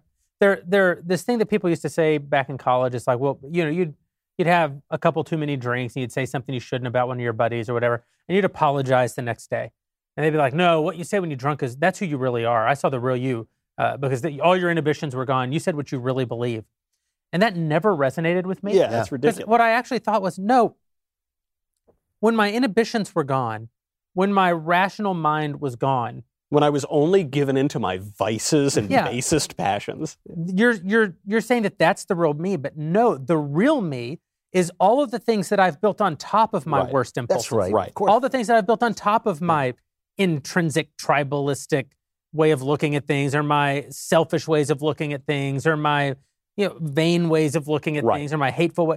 We all have the seed of sin in us. What we build on top of that is the real us. This is why, when I was talking about Rush a lot this week, as we all were, and thinking about Rush, I was really, obviously, I think all of us were really just moved by the passing of this guy and all these liberals celebrating his death and publishing things that he had said, some of which were untoward. Most of the things they published, he never said. But now and again, he said something that I thought, like, I don't agree with that, and I don't think probably Rush, if you pushed him to the wall, would agree with it.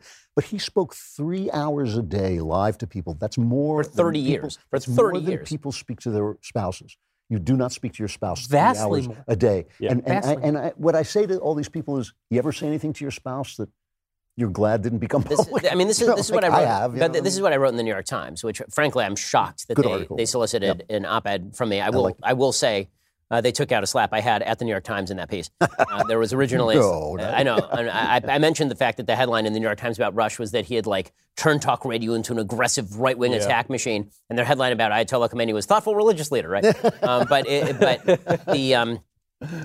the point that I was making is that what the left did with Rush is what they are going to do with all of us. They're in Judaism, so to teach you all about a different religion. So in Judaism, Satan is not a character who's opposed to God. That's not what Satan is. Satan is known as the accuser because he's essentially the prosecutor. The idea is that after you die, Satan comes, and he basically is the one who is going to try you in court before God. And he's the one who strings together all of your sort of worst moments, right? And that is what this is. And this will come for all of us. I said in the piece that it wouldn't have mattered if it had been Tucker, or if it had been Sean, or if it had been me, or if it had been you, or if it had been anybody who was prominent on the right. The reaction would have been the same, because all our lives would have been a compendium of the worst moments of us, taken out of context and robbed of all meaning. Right? That's all it would have been. And that's what you saw in the CNN montage, right? The montage of Rush was like Sandra Flock, and it was the AIDS stuff from 1988. And it was all this, it was like out of the 30 years of material, what are the 6 worst things he did? And can we use those things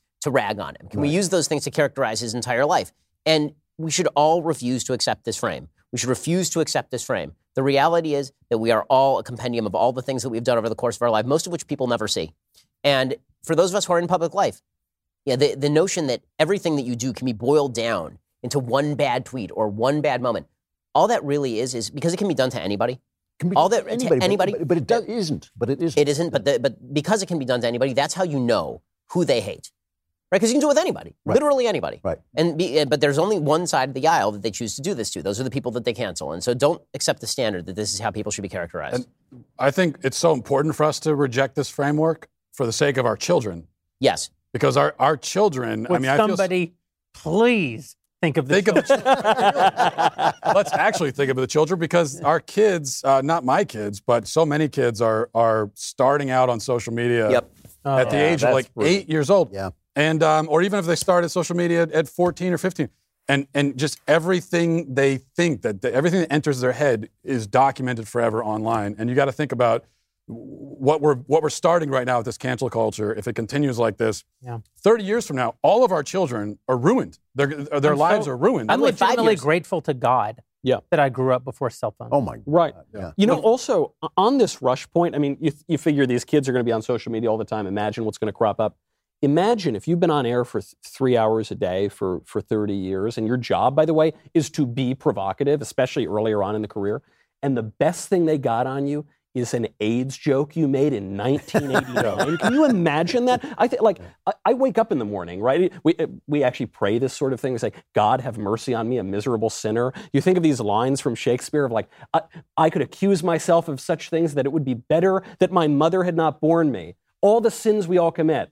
That's the best they got on the guy. He's pretty clean. He did pretty well. And we're taking out of the other thing we're doing is we're not taking, of course, the time when these things were said into context at all. And we forget about 1980. We're going back to the 1840s and saying, whatever someone did back then, we're going to hold them to the standards of the year 2021, which, of course, is complete madness. So as somebody who was writing publicly from the time I was 17, I can say the great majority of the things I regret having written occurred between the ages of 17 and 22. Right. Right? Because when you're first starting out, number one, you're trying to get attention. And number two, your thoughts aren't fully formed. Right. Right. If you don't get better at what you do over time and become a better thinker over time, you're not being a human being. Yeah. Right. That's just called maturing. And so the media celebrate this stuff. This is how it's the easiest form of fake journalism. Right. This is the other thing, is that the media have made an entire model. The same people who whine about the fact that we get good traffic over at Daily Wire because we happen to be conservative, and then say that we're clickbait. These are the same people who will run a 3,000-word piece about some jackass of a 19-year-old student who decides to out a high school cheerleader who once texted something about learning to drive and quoted a rap lyric with the N-word in it and get her kicked off the University of Tennessee cheerleading team. Yeah. The New York Times actually did that. The New York Times ran a long piece about this terrible student. I mean, this guy's a terrible person who literally there's a 15-year-old girl, as she got her driver's permit, she put up a video on her phone saying something, I can drive now, N-word, and it was obviously meant to quote a rap lyric. I mean, clearly meant to quote a rap lyric. Soft R. This was not an epithet aimed at a racial. And everybody acknowledged this, right? This is fully obvious. And this jerk decided, because he was in her class, he decided that he was going to hold on to this video. He waited until 3 years later. Yep. Just kept this video around. Waited until 3 years later when Black Lives Matter happened. And she made the grave misfortune of posting something in support of Black Lives Matter. And he said, well, you say you support Black Lives Matter? You said this. Boom. Puts out the video. The University of Tennessee withdraws her cheerleading scholarship, which was her dream, was to be on the University of Tennessee cheerleading team, which is one of the great cheerleading teams in the country. She had to withdraw her entire admission from University of Tennessee over this. Okay, we are creating an unlivable culture. It is only livable for people on the hard left. And by the way, everybody knows this. Everybody. It's not even going to be livable for them. Ultimately, it's not, yeah. Revolutions eat their own. Revolutions eat their own. Every one of them is going to burn. All the people, like you talk about our publicists over at Media Matters and Sleeping Giants and Judd Lumlum and Kevin Roos and Kara Swisher, they don't know. They're all doomed. Right. Not because of us. Not because of us. Because they're not 23. Yeah. Right. They're not woke 23-year-olds. The woke 23-year-olds will one day eat them for lunch. Yeah. Think of poor Trotsky. Trotsky thought he had it so well. Yeah. If you ever hear a ringing in your ear, guys, it's an ice pick. And it ain't us bringing it. It ain't us. But that's why sometimes you hear people on the right and they'll lament this happening to some of the cancelers. Nope. They deserve every bit of what they've got coming to them. Yeah. They built this, and they deserve what they have coming to them. I can object to it happening to them and still recognize that they have exactly what they built coming to them. It's really interesting to me, who has always, I've been an artist all my life. Half the people I know are gay. I've worked with all these gay people. I've always enjoyed their company. They're hilariously funny, all this stuff. I once went snorkeling with Ryan Anderson when Harry became Sally. So Ryan and I together is one gay guy. Yeah, that is. I mean, I don't know. But I remember back in the day, seriously, liberals who wouldn't come back to my house because they met a gay person there. They wouldn't come back to see me because they'd come to a party and there was a gay couple there. And those same people are walking around with their rainbow flags now and canceling anybody. And I just think it's all malarkey. This is the thing that really gets me. It's all a grift. It has nothing to do with the happiness of gay people, of black people, of women, of trans. It has nothing to do with any of that. Is the world happier because of cancel culture? It is much, much more. Well, this is, by the way, this is sort of the thesis of my first book with words. Is this kind of Wait a minute. This is shocking. We'll see if I can finish it. But that political correctness basically replaces moral codes with speech codes. Right. The old moral codes with the new speech codes. So it matters much less what you do. It actually doesn't really matter at all what you do. Right. It matters what you say and the imposition of that, because the words. It's like My Fair Lady, isn't it? It's like it doesn't matter what you do as long as you say it correctly. I think about this with the actor Armie Hammer. Yeah, Armie. Who you guys know was many years ago a good friend of mine, a good pal of mine, and in later years we've not been close. Our paths have taken us in different directions, and he doesn't share our politics, but still a guy I'm very fond of. And he said some things to some gals that are hard to read. Yeah. They're weird. He expressed sexual predilections to them, and for that, he's being erased from the world. I don't even understand the story. This is my point. So Armie says, I want to eat toes, and I'd like to eat your rib, and some other things. Right. And who among us hasn't? Ribs are delicious. Oh wait, human. If just taking back what Adam once gave. If Armie didn't eat anybody. Yeah, right. Armie didn't drug and sodomize a 13-year-old girl like Roman Polanski did, and Harrison Ford flew to France to give him an honorary Oscar. Yeah. This is why I don't get this. It's only what you say. Yeah. He expressed some words. He expressed some dark fantasies. No, but wait. As I understood the story, he has some kind of weird sexual fetish that he performed on some of these girls who were there. They didn't stop him from doing this. No. I'm not understanding. I don't understand what he's being canceled for. In other words, I saw what he was doing. He engaged in consensual sex. Yeah. And he said that he would like to eat a rib or eat a couple of toes. Yeah. In some direct messages, and for this he must be destroyed. Now, I'm not making a moral defense of. No. It is definitely very disordered. But I am saying what did he do? I'm just trying to think of puns, to be honest with you. No, come on. No, there are a lot of good ones. Right? Talk to me after the show. That was an interesting story because Cosmopolitan magazine actually published an article after that defending cannibalism fetishes. That's right. And I read the article for some reason. Who doesn't? Yeah, I read the article for some reason, and it just struck me that that this is kind of off topic a little bit, I guess, but it's just our culture has no language anymore to condemn any kind of perversion. Yeah.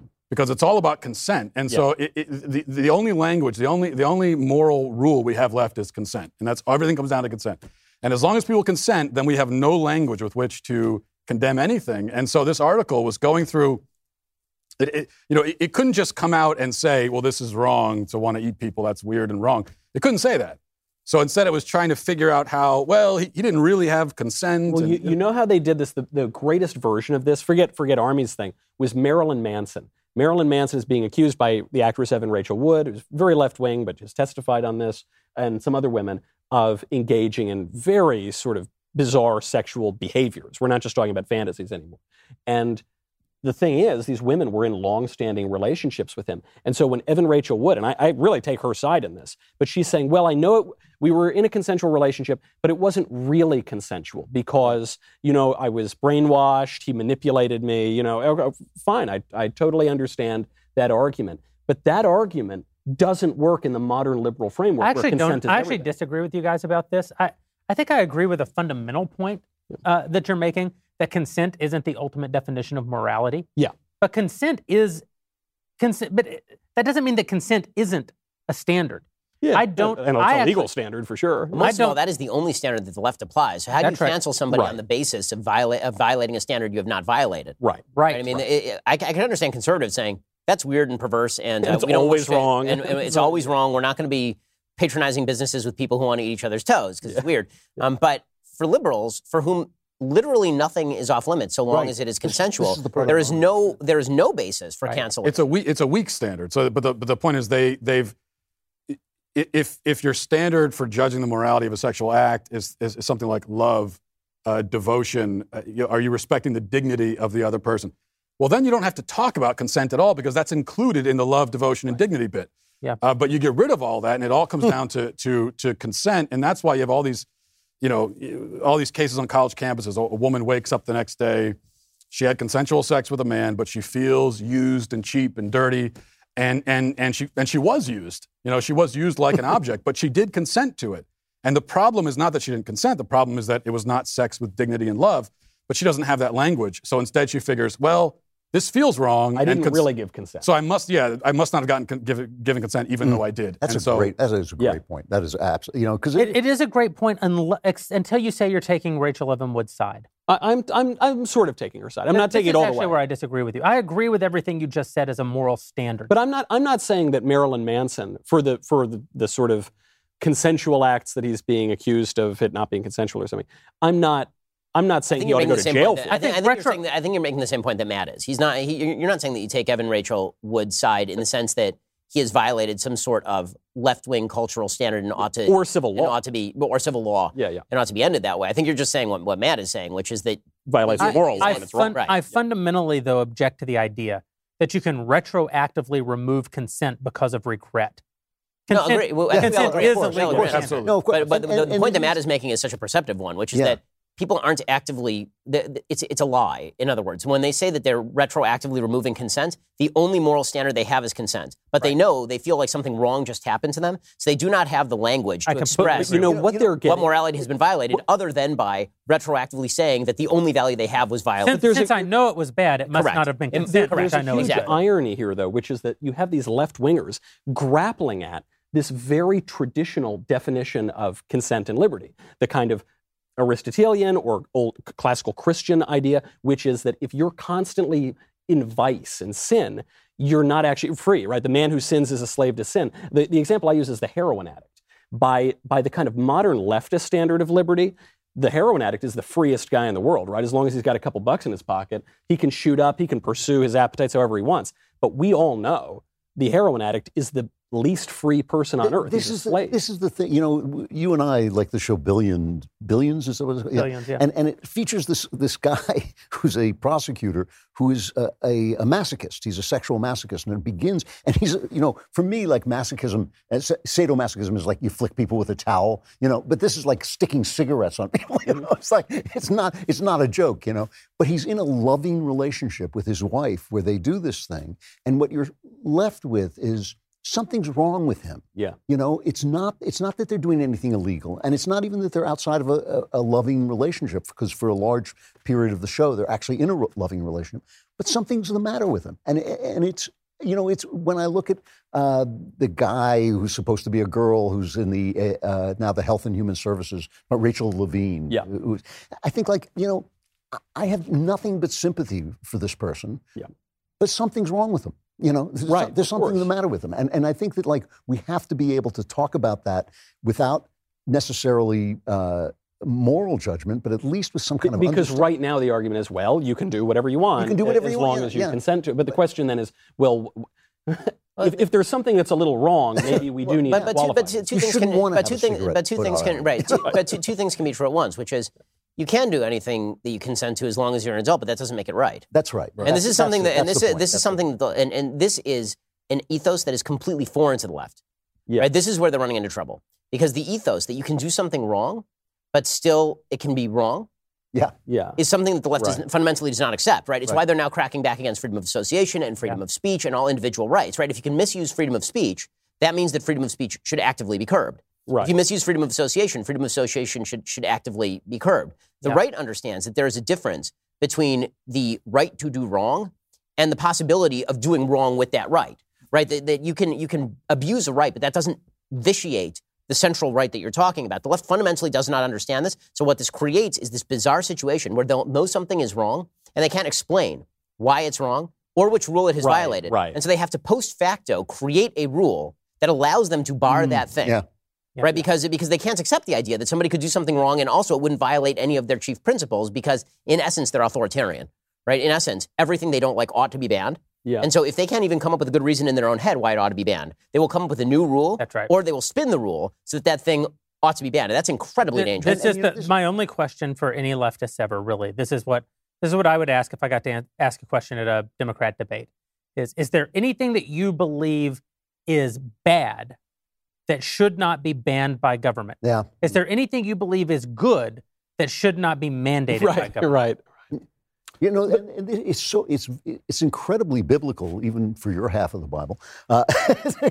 No, it's incredibly biblical that we talk about why God allows evil, and there's a large body of discussion about this. And one of the ideas is that because he believes that men have to be free, and men and women have to be free in order to love God, in order to serve God freely. But that means that you cannot do that. And so that's the relationship of power to the people who are less powerful is, yes, you have to have the right to do things that are wrong. But I think that doesn't mean they're right. That's why wokeism is a pagan religion. Yes. Yeah, wokeism does not allow it. I do think, though, the left is saying something even more radical, which is they're saying, I'm not really free. You know, in the case of Evan Rachel Wood or something, she's saying, I'm not free to consent for whatever reason. You know, I was manipulated or whatever.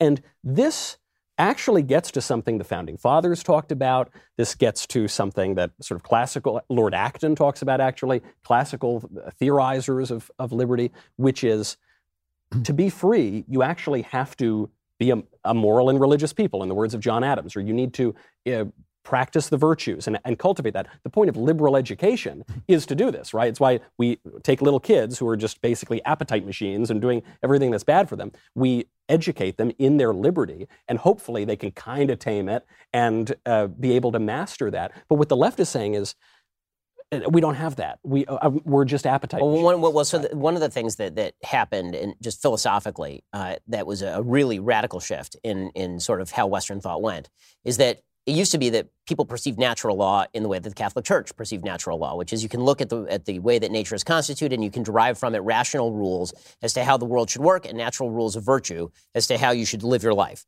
right? And that is embedded in the laws of nature, and nature is God, as is the language of the Declaration of Independence.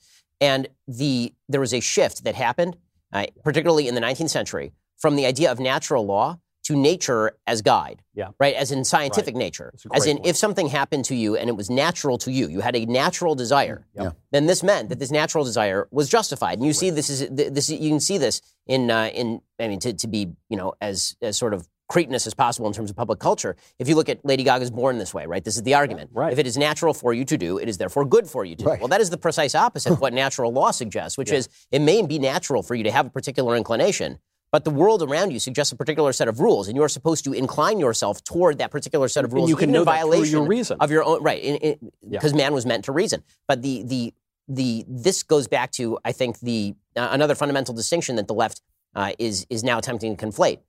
There was an entire editorial in the New York Times today that was kind of fascinating. And it was a complaint about why Western philosophy was so focused on separating man from animals. I don't know if you guys saw this. It was kind of fascinating. It was an entire essay about why all of Western philosophy is dedicated toward the idea that man is not the same as a squirrel. And this is very bad. We should actually allow man to just be the same as a squirrel because squirrels are natural and squirrels have, and human beings are natural. And we should acknowledge we are not just our reason. We are not just our prefrontal cortex. We are all of the elements of us, right? And Western philosophy was built around the idea that we are not the same as animals, specifically because Western philosophy was built around the idea that man was made for a purpose. And that purpose was to reason. That purpose was to use our brains in order to seek out God and to seek out the rules to live a virtuous life. And the left has attempted to vitiate that. This is why Darwinian theory did so much damage to religion, not because there's anything that doesn't fit in terms of evolution and religion. You can square that circle, for sure. But what really finished it was the idea that man is an animal. And once you treat man as an animal... And there's no fixed nature. Nature's evolving. Right. But more importantly, that there is nothing better about the prefrontal cortex than the amygdala. Right? There's nothing preferable about being a reasonable person as opposed to being an emotional person or a person who just follows their passions, and by the way, follows their nature. It's worth pointing out when Woodrow Wilson, our sort of first the worst president in American history. The first left progressive president, he who destroyed the entire country. When he writes about what is progress, what is progressivism, he uses that exact example. He says the Constitution is based on the science of Newton, fixed laws, permanent nature, all these sorts of things. But we know that's bunk. We now live in the age of Darwin. I don't think Woodrow Wilson understood Darwin very well anyway, but he says, Darwin, nothing's fixed. It's all just kind of a continuum, man. We're not that different. And therefore, throw out all those permanent laws. So have we gotten to a point where, because I've been thinking about this a lot, have we gotten to a point where the whole conversation around rights is just hopeless? Because we can't, you get 100 Americans into a room, you ask them, what does it mean to have a right? What is a human right? And you're not going to get even a 50% agreement. Nobody has any idea even what these things are. We don't have the philosophical grounding for it. Well, that's have we gotten to a point where maybe we as conservatives stop framing our arguments so much around rights and find a different framework for it. Like, so for example, abortion. And so for so long, pro-lifers would say we have a right to life. And that actually raises a lot of questions. Like, what do you mean a right to life? A right against whom? Who are you claiming this right against? Yeah, obviously, right? Right, exactly. And if you have a right to life, does that mean that you can't be executed and so on? Maybe a better R word would be responsibility. And so what we should be saying is, and I believe we do have a right to life, understood a certain way, but maybe we should be saying that a parent has a responsibility to their child. And what that means, at a minimum, is that you can't kill your child. You have to provide for them. We all agree with that when it comes to born children. You let your kids starve to death, you go to jail. That is the kind of traditional conservative framing, too. Right. Maybe responsibility instead of right. When I got into this brief Twitter exchange with David French, one of the things I said was, you are endowed by your creator with certain rights, and government is instituted among men to ensure those rights. So if those rights are under threat, it doesn't matter where they're under threat from. Government has a right to stop that threat. And many, many people came on this Twitter thread and said, oh, any argument from God is absurd. Yeah.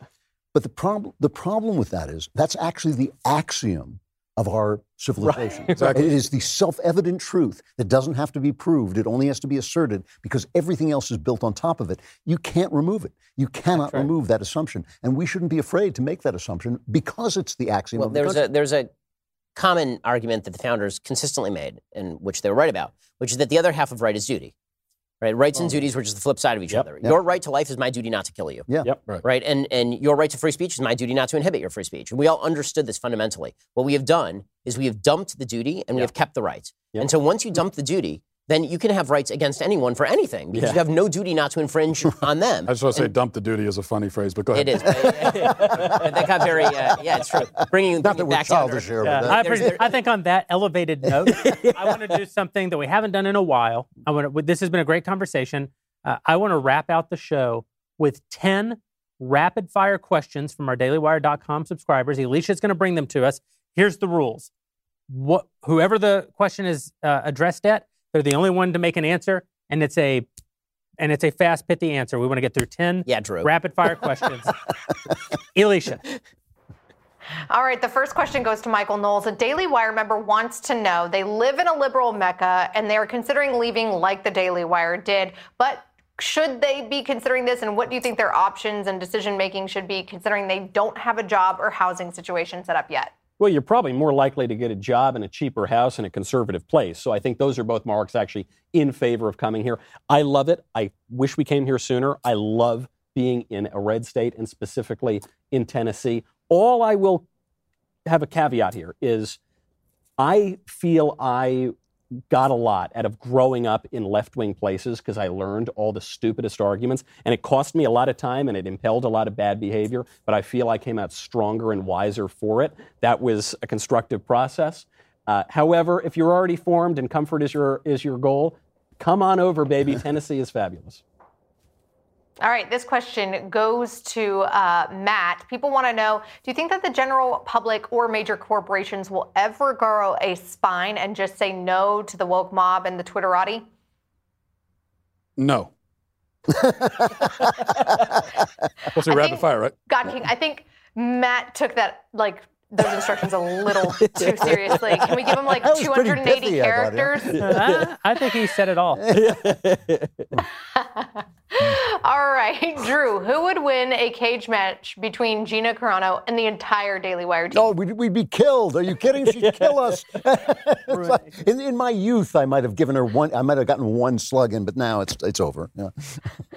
You Media matters. In his youth, Andrew Klavan would have punched a woman. Headlines write themselves. All right, Jeremy, people want to know, what kind of cigars are you guys smoking? I'm not smoking tonight, so I'm going to kick the question over to Mickey. Little Davidoff Colorado Claro, not a super duper expensive cigar, but it's got 6 years age on it from our buddies at our old shop in LA. Ben, it is award season, even though it seems a little weird in this age of COVID, and people want to know, what are your Oscar picks? Oh my God, well, all the ones that they've talked about for Oscars this year absolutely suck, or I haven't seen them. So I really haven't seen many good movies this year. Run, Hide, Fight should win all of the Oscars. aside from Run, Hide, Fight, the unproduced Gina Carano film should obviously also be nominated for next year's Oscar. 2022. I'm trying to think of anything that's really. Have you guys seen anything good this year? I'm really trying to. All the Oscar movies, it's like Call Me by Your Moonlight or some nonsense, and no one watches it. The Gentleman was that this year? Because that was a good. Was that the Guy Ritchie film? Yeah, Guy Ritchie. Okay, I'll have to give that one a look. Really fun. Enjoyed that film. Yeah. I got nothing else. All right, Jeremy, this question is for you. A Daily Wire member wants to know, which actor are you kind of hoping gets canceled next so you guys can snatch him up? Well, I have a list. I hate to say an answer to that because it's so terrible. I will say that on the same day that Fire Gina Carano was trending, Fire Chris Pratt was trending, and for God's sakes, Hollywood, please send Chris Pratt to us. I love me some Chris Pratt. Out of all the Chris's, he's obviously the best. Alrighty. Michael, do you think that we need more conservatives going into politics or going into cultural positions like filmmaking and producing and editing and all of those things? Well, I think the answer is yes. And I also think it's a little bit of a blurry distinction, because obviously politics, the biggest definition of it is what we all do together. But it's a two-pronged approach because forget elected politicians. There are always going to be sociopaths running for that. It's the bureaucracy that we lose in, the actual administrative state, and the entire cultural apparatus. And we just don't have anybody in any of those areas. So we need to go into both. And both are important. I don't think it's only win the culture and forget about politics. And I don't think it's only focus on bureaucratic politics and ignore culture. And technology. And tech and everything. Yeah. Matt, earlier on Twitter, I saw that you retweeted Tomi Lahren. She said Trump DeSantis 2024. You said you agreed with half of the ticket. other than Ron DeSantis, who would you pick? Like, what are your top three for the GOP in 2024? I don't have a top three. I like Ron DeSantis. I hate almost all politicians. So for me to even say I like him is me going out on a limb. And I give him, we've got 4 years left before, so he could easily disappoint me. But I'll be ready to toss him to the curb if he does. But I like my boy, Ron DeSantis. Yeah, Ron DeSantis is great. He's great. He's the governor of my excellent new state, Florida. I like him he is too. a stud. And I really feel we don't have time to get into all this. It's supposed to be rapid fire, but I feel very strongly that Ron DeSantis on the top of the ticket is a great idea. Trump on the top of the ticket. I don't know if we want to do all this again in 2024. I hate to interrupt because I said we had to be rapid fire, but Candace Owens would be formidable if she actually decided to make good on her tweet threat. It is true. She would be formidable. It is a true story. I wouldn't want to run against her. I also, just to put a little plug in here, I would like to be the first podcast host. So there are other Republican politicians who could be out there. Wouldn't mind doing a podcast direct from the from White Cancun. House. Just throwing that out there. Something I'm encouraging people to do. We all know Michael is hoping that Ben runs so then he can get his radio slot. That's true. That's the way I could actually become the first podcast host if I took his podcast. Drew, do you plan on double masking? No, I don't even single mask. I only wear a mask when I walk into a store, and on the front of the store it says you have to have a mask you have to wear a mask to enter this store. Otherwise, I haven't worn a mask since this whole thing began. I mean, Drew's immune to death. That's what happens after you've been dead for 5 years. If I were going to die, I'd have died already. Let's face it. I just say, I know we're not supposed to speak, but on the mask thing, I discovered this weekend that when you're wearing a suit jacket, if you wear the neck gaiter, which is my move, and you wear it around your neck, it actually looks like an ascot. There you go. So it kind of works like that. So yeah. No, I haven't done anything that Anthony Fauci says. I do the opposite. That's been my well, quick note there, by the way. I've heard that I did an Anthony Fauci impersonation the other day, and I heard from a lot of our listeners that your Anthony Fauci impersonation. This is the only nice thing I've ever said to Michael Knowles. I don't know what you're talking about. In 10 or 15 years, maybe I'll have done a good impression. That is good. Solid stuff. We know how Ben feels about Fauci and the vaccine, but Ben, somebody wants to know, if you get the vaccine, is it okay? I know it's against Jewish law to get a tattoo, but this Daily Wire subscriber wants to know, would you get it tattooed on your arm or somewhere that you got the vaccine so then you don't have to wear a mask anymore and you can go to a baseball game? So here's the thing, I've been hearing you talk about a lot on your podcast. So a couple of things. One, Jews not big into tattoos. Two, Jews super not big into governments giving you tattoos. Right? Your arm or wherever.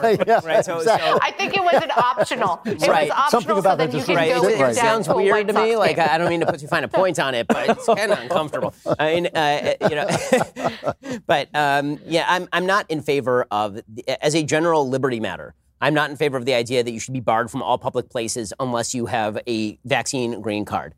I do think that our public officials are doing us an enormous disservice in continuing to lie to us and say that you can't go back to regular life after you've had the vaccine. It's literally the only tool that we know of right now that is going to give you the kind of safety, particularly if you're older, from the disease that would reduce this to below the risk of the flu. I mean, if you get these vaccines are 99% effective in preventing death, 95% effective in preventing serious illness, and 90% effective in preventing transmission. So this bizarre idea that after you get the vaccine, you're going to be still living with the mask and socially distancing in 2022 is anti-science. It is bizarre, and it actually encourages people not to get the vaccine. Because if I'm 37 and I'm thinking to myself, okay, well, there may be like the risk of getting a little sick from the vaccine. I won't feel so good. I don't know what the long-term effects of the vaccine are. And listen, if I get COVID, I'm not going to die anyway. I'm 37. And then you tell me, okay, but you can go back to regular life. I might think to myself, okay, that seems like it's worth the risk. But if you keep telling 25-year-olds that they can't go back to regular life after they get the vaccine, who in their right mind would get the vaccine? And you have all of these idiots like Fauci saying, maybe we'll never go back to our regular life. Maybe we'll never do it. Never. And it's like, why? It's a scientific miracle. Right? First of all, we've been ripping on big business a lot. Let me just say that the greatest thing in the world is Big Pharma.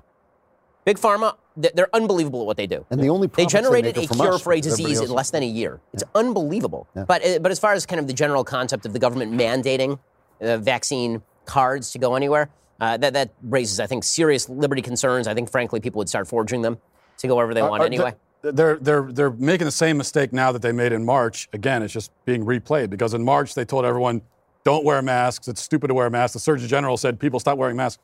And the reason they said that is because they didn't want us to run out and they didn't trust us to not run out and buy all the medical masks. And then because they wanted it to go to all the nurses, right, exactly. And not to us plebeians. And so for now with the vaccine, they're doing the same thing again, where they're saying, oh no, if you get the vaccine, you still have to wear the mask because they don't trust people who aren't vaccinated to not wear the mask because they think that if they start allowing people to, well, if you get the vaccine, right. You don't have to wear a mask, then they think everyone's not going to wear it. They're not trusting people. No, they seem to think there are three choices here, and there are only two. Right? They think that there is a third choice where everybody gets vaccinated and then doesn't go out and party. Yeah. There's only two choices: everybody gets vaccinated and parties, and nobody gets vaccinated and parties. Yeah. Right? There is no third choice where everybody continues to lock down until the end of time, especially after being vaccinated. Yeah. It's idiotic. Like this is one thing that Israel is doing right. With the vaccine, they've done a lot of things right. But one thing they're doing right, I mean, they have shot and a shot night at the bars. Yeah. They're telling people, like, come and get a shot, and we'll give you a free shot. They're encouraging people to actively do this. And that is a smart thing to do. Right? That is a smart thing to do. Yeah. All right, Matt, people want to know, how is it finally being a Daily Wire HQ in Nashville, and how different is it doing your show from there? It's pretty nice. I have a series of complaints that I could. Here we go. Much of them having to do with the break room. There's a lot of, the other day I wanted to grab some half and half, and all they had was coconut milk and like soy milk and almond milk. Everything except for real milk. There's also a lot of seaweed-related snacks that I don't really understand. Must be an LA thing, but I think you should take it up with your supervisor. I will. I've already registered with HR, but they told me no way. So said it wasn't a valid complaint. They're not going to be investigating that. Too bad, so sad. Michael Knowles, I heard from a little birdie, maybe named Dave Rubin, that he's slightly bitter that the night before the Daily Wire announced their move to Nashville, you claimed that you were staying here in California. I was there. He wants to know, was it worth it? So there were a couple of these nights. Rubin never forgave me for this. Now, in my defense, nobody tells me nothing around here. Okay, in my defense, seriously, these guys, they're not telling me stuff. To be fair, I didn't want you to come. Yeah, please, Dave, get Knowles to stay. But it was funny because I was at Dave. This was actually, we had truly our farewell dinner. Yeah. It was you, me, Drew, Adam Carolla. Yeah. Prager was there, and then I think you guys were already gone at this point. And then we really hightailed it.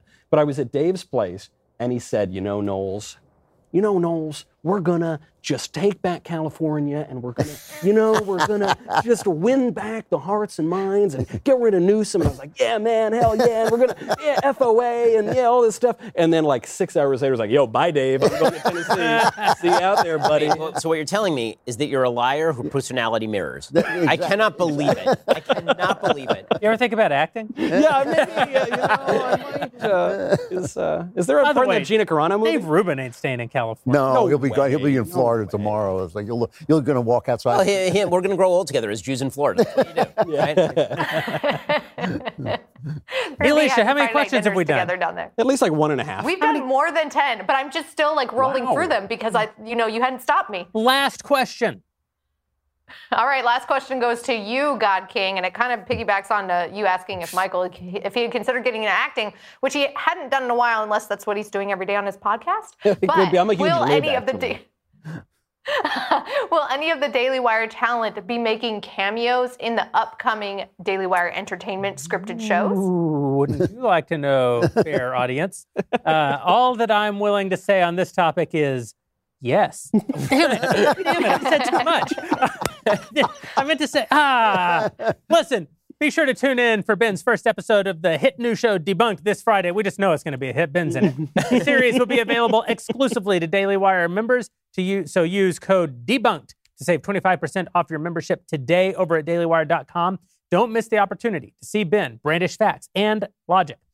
In my original draft, I said facts and or logic. Someone has obviously corrected the teleprompter. Thanks again for joining us for the Daily Wire. The Empire Strikes Back stage. We will see you next time.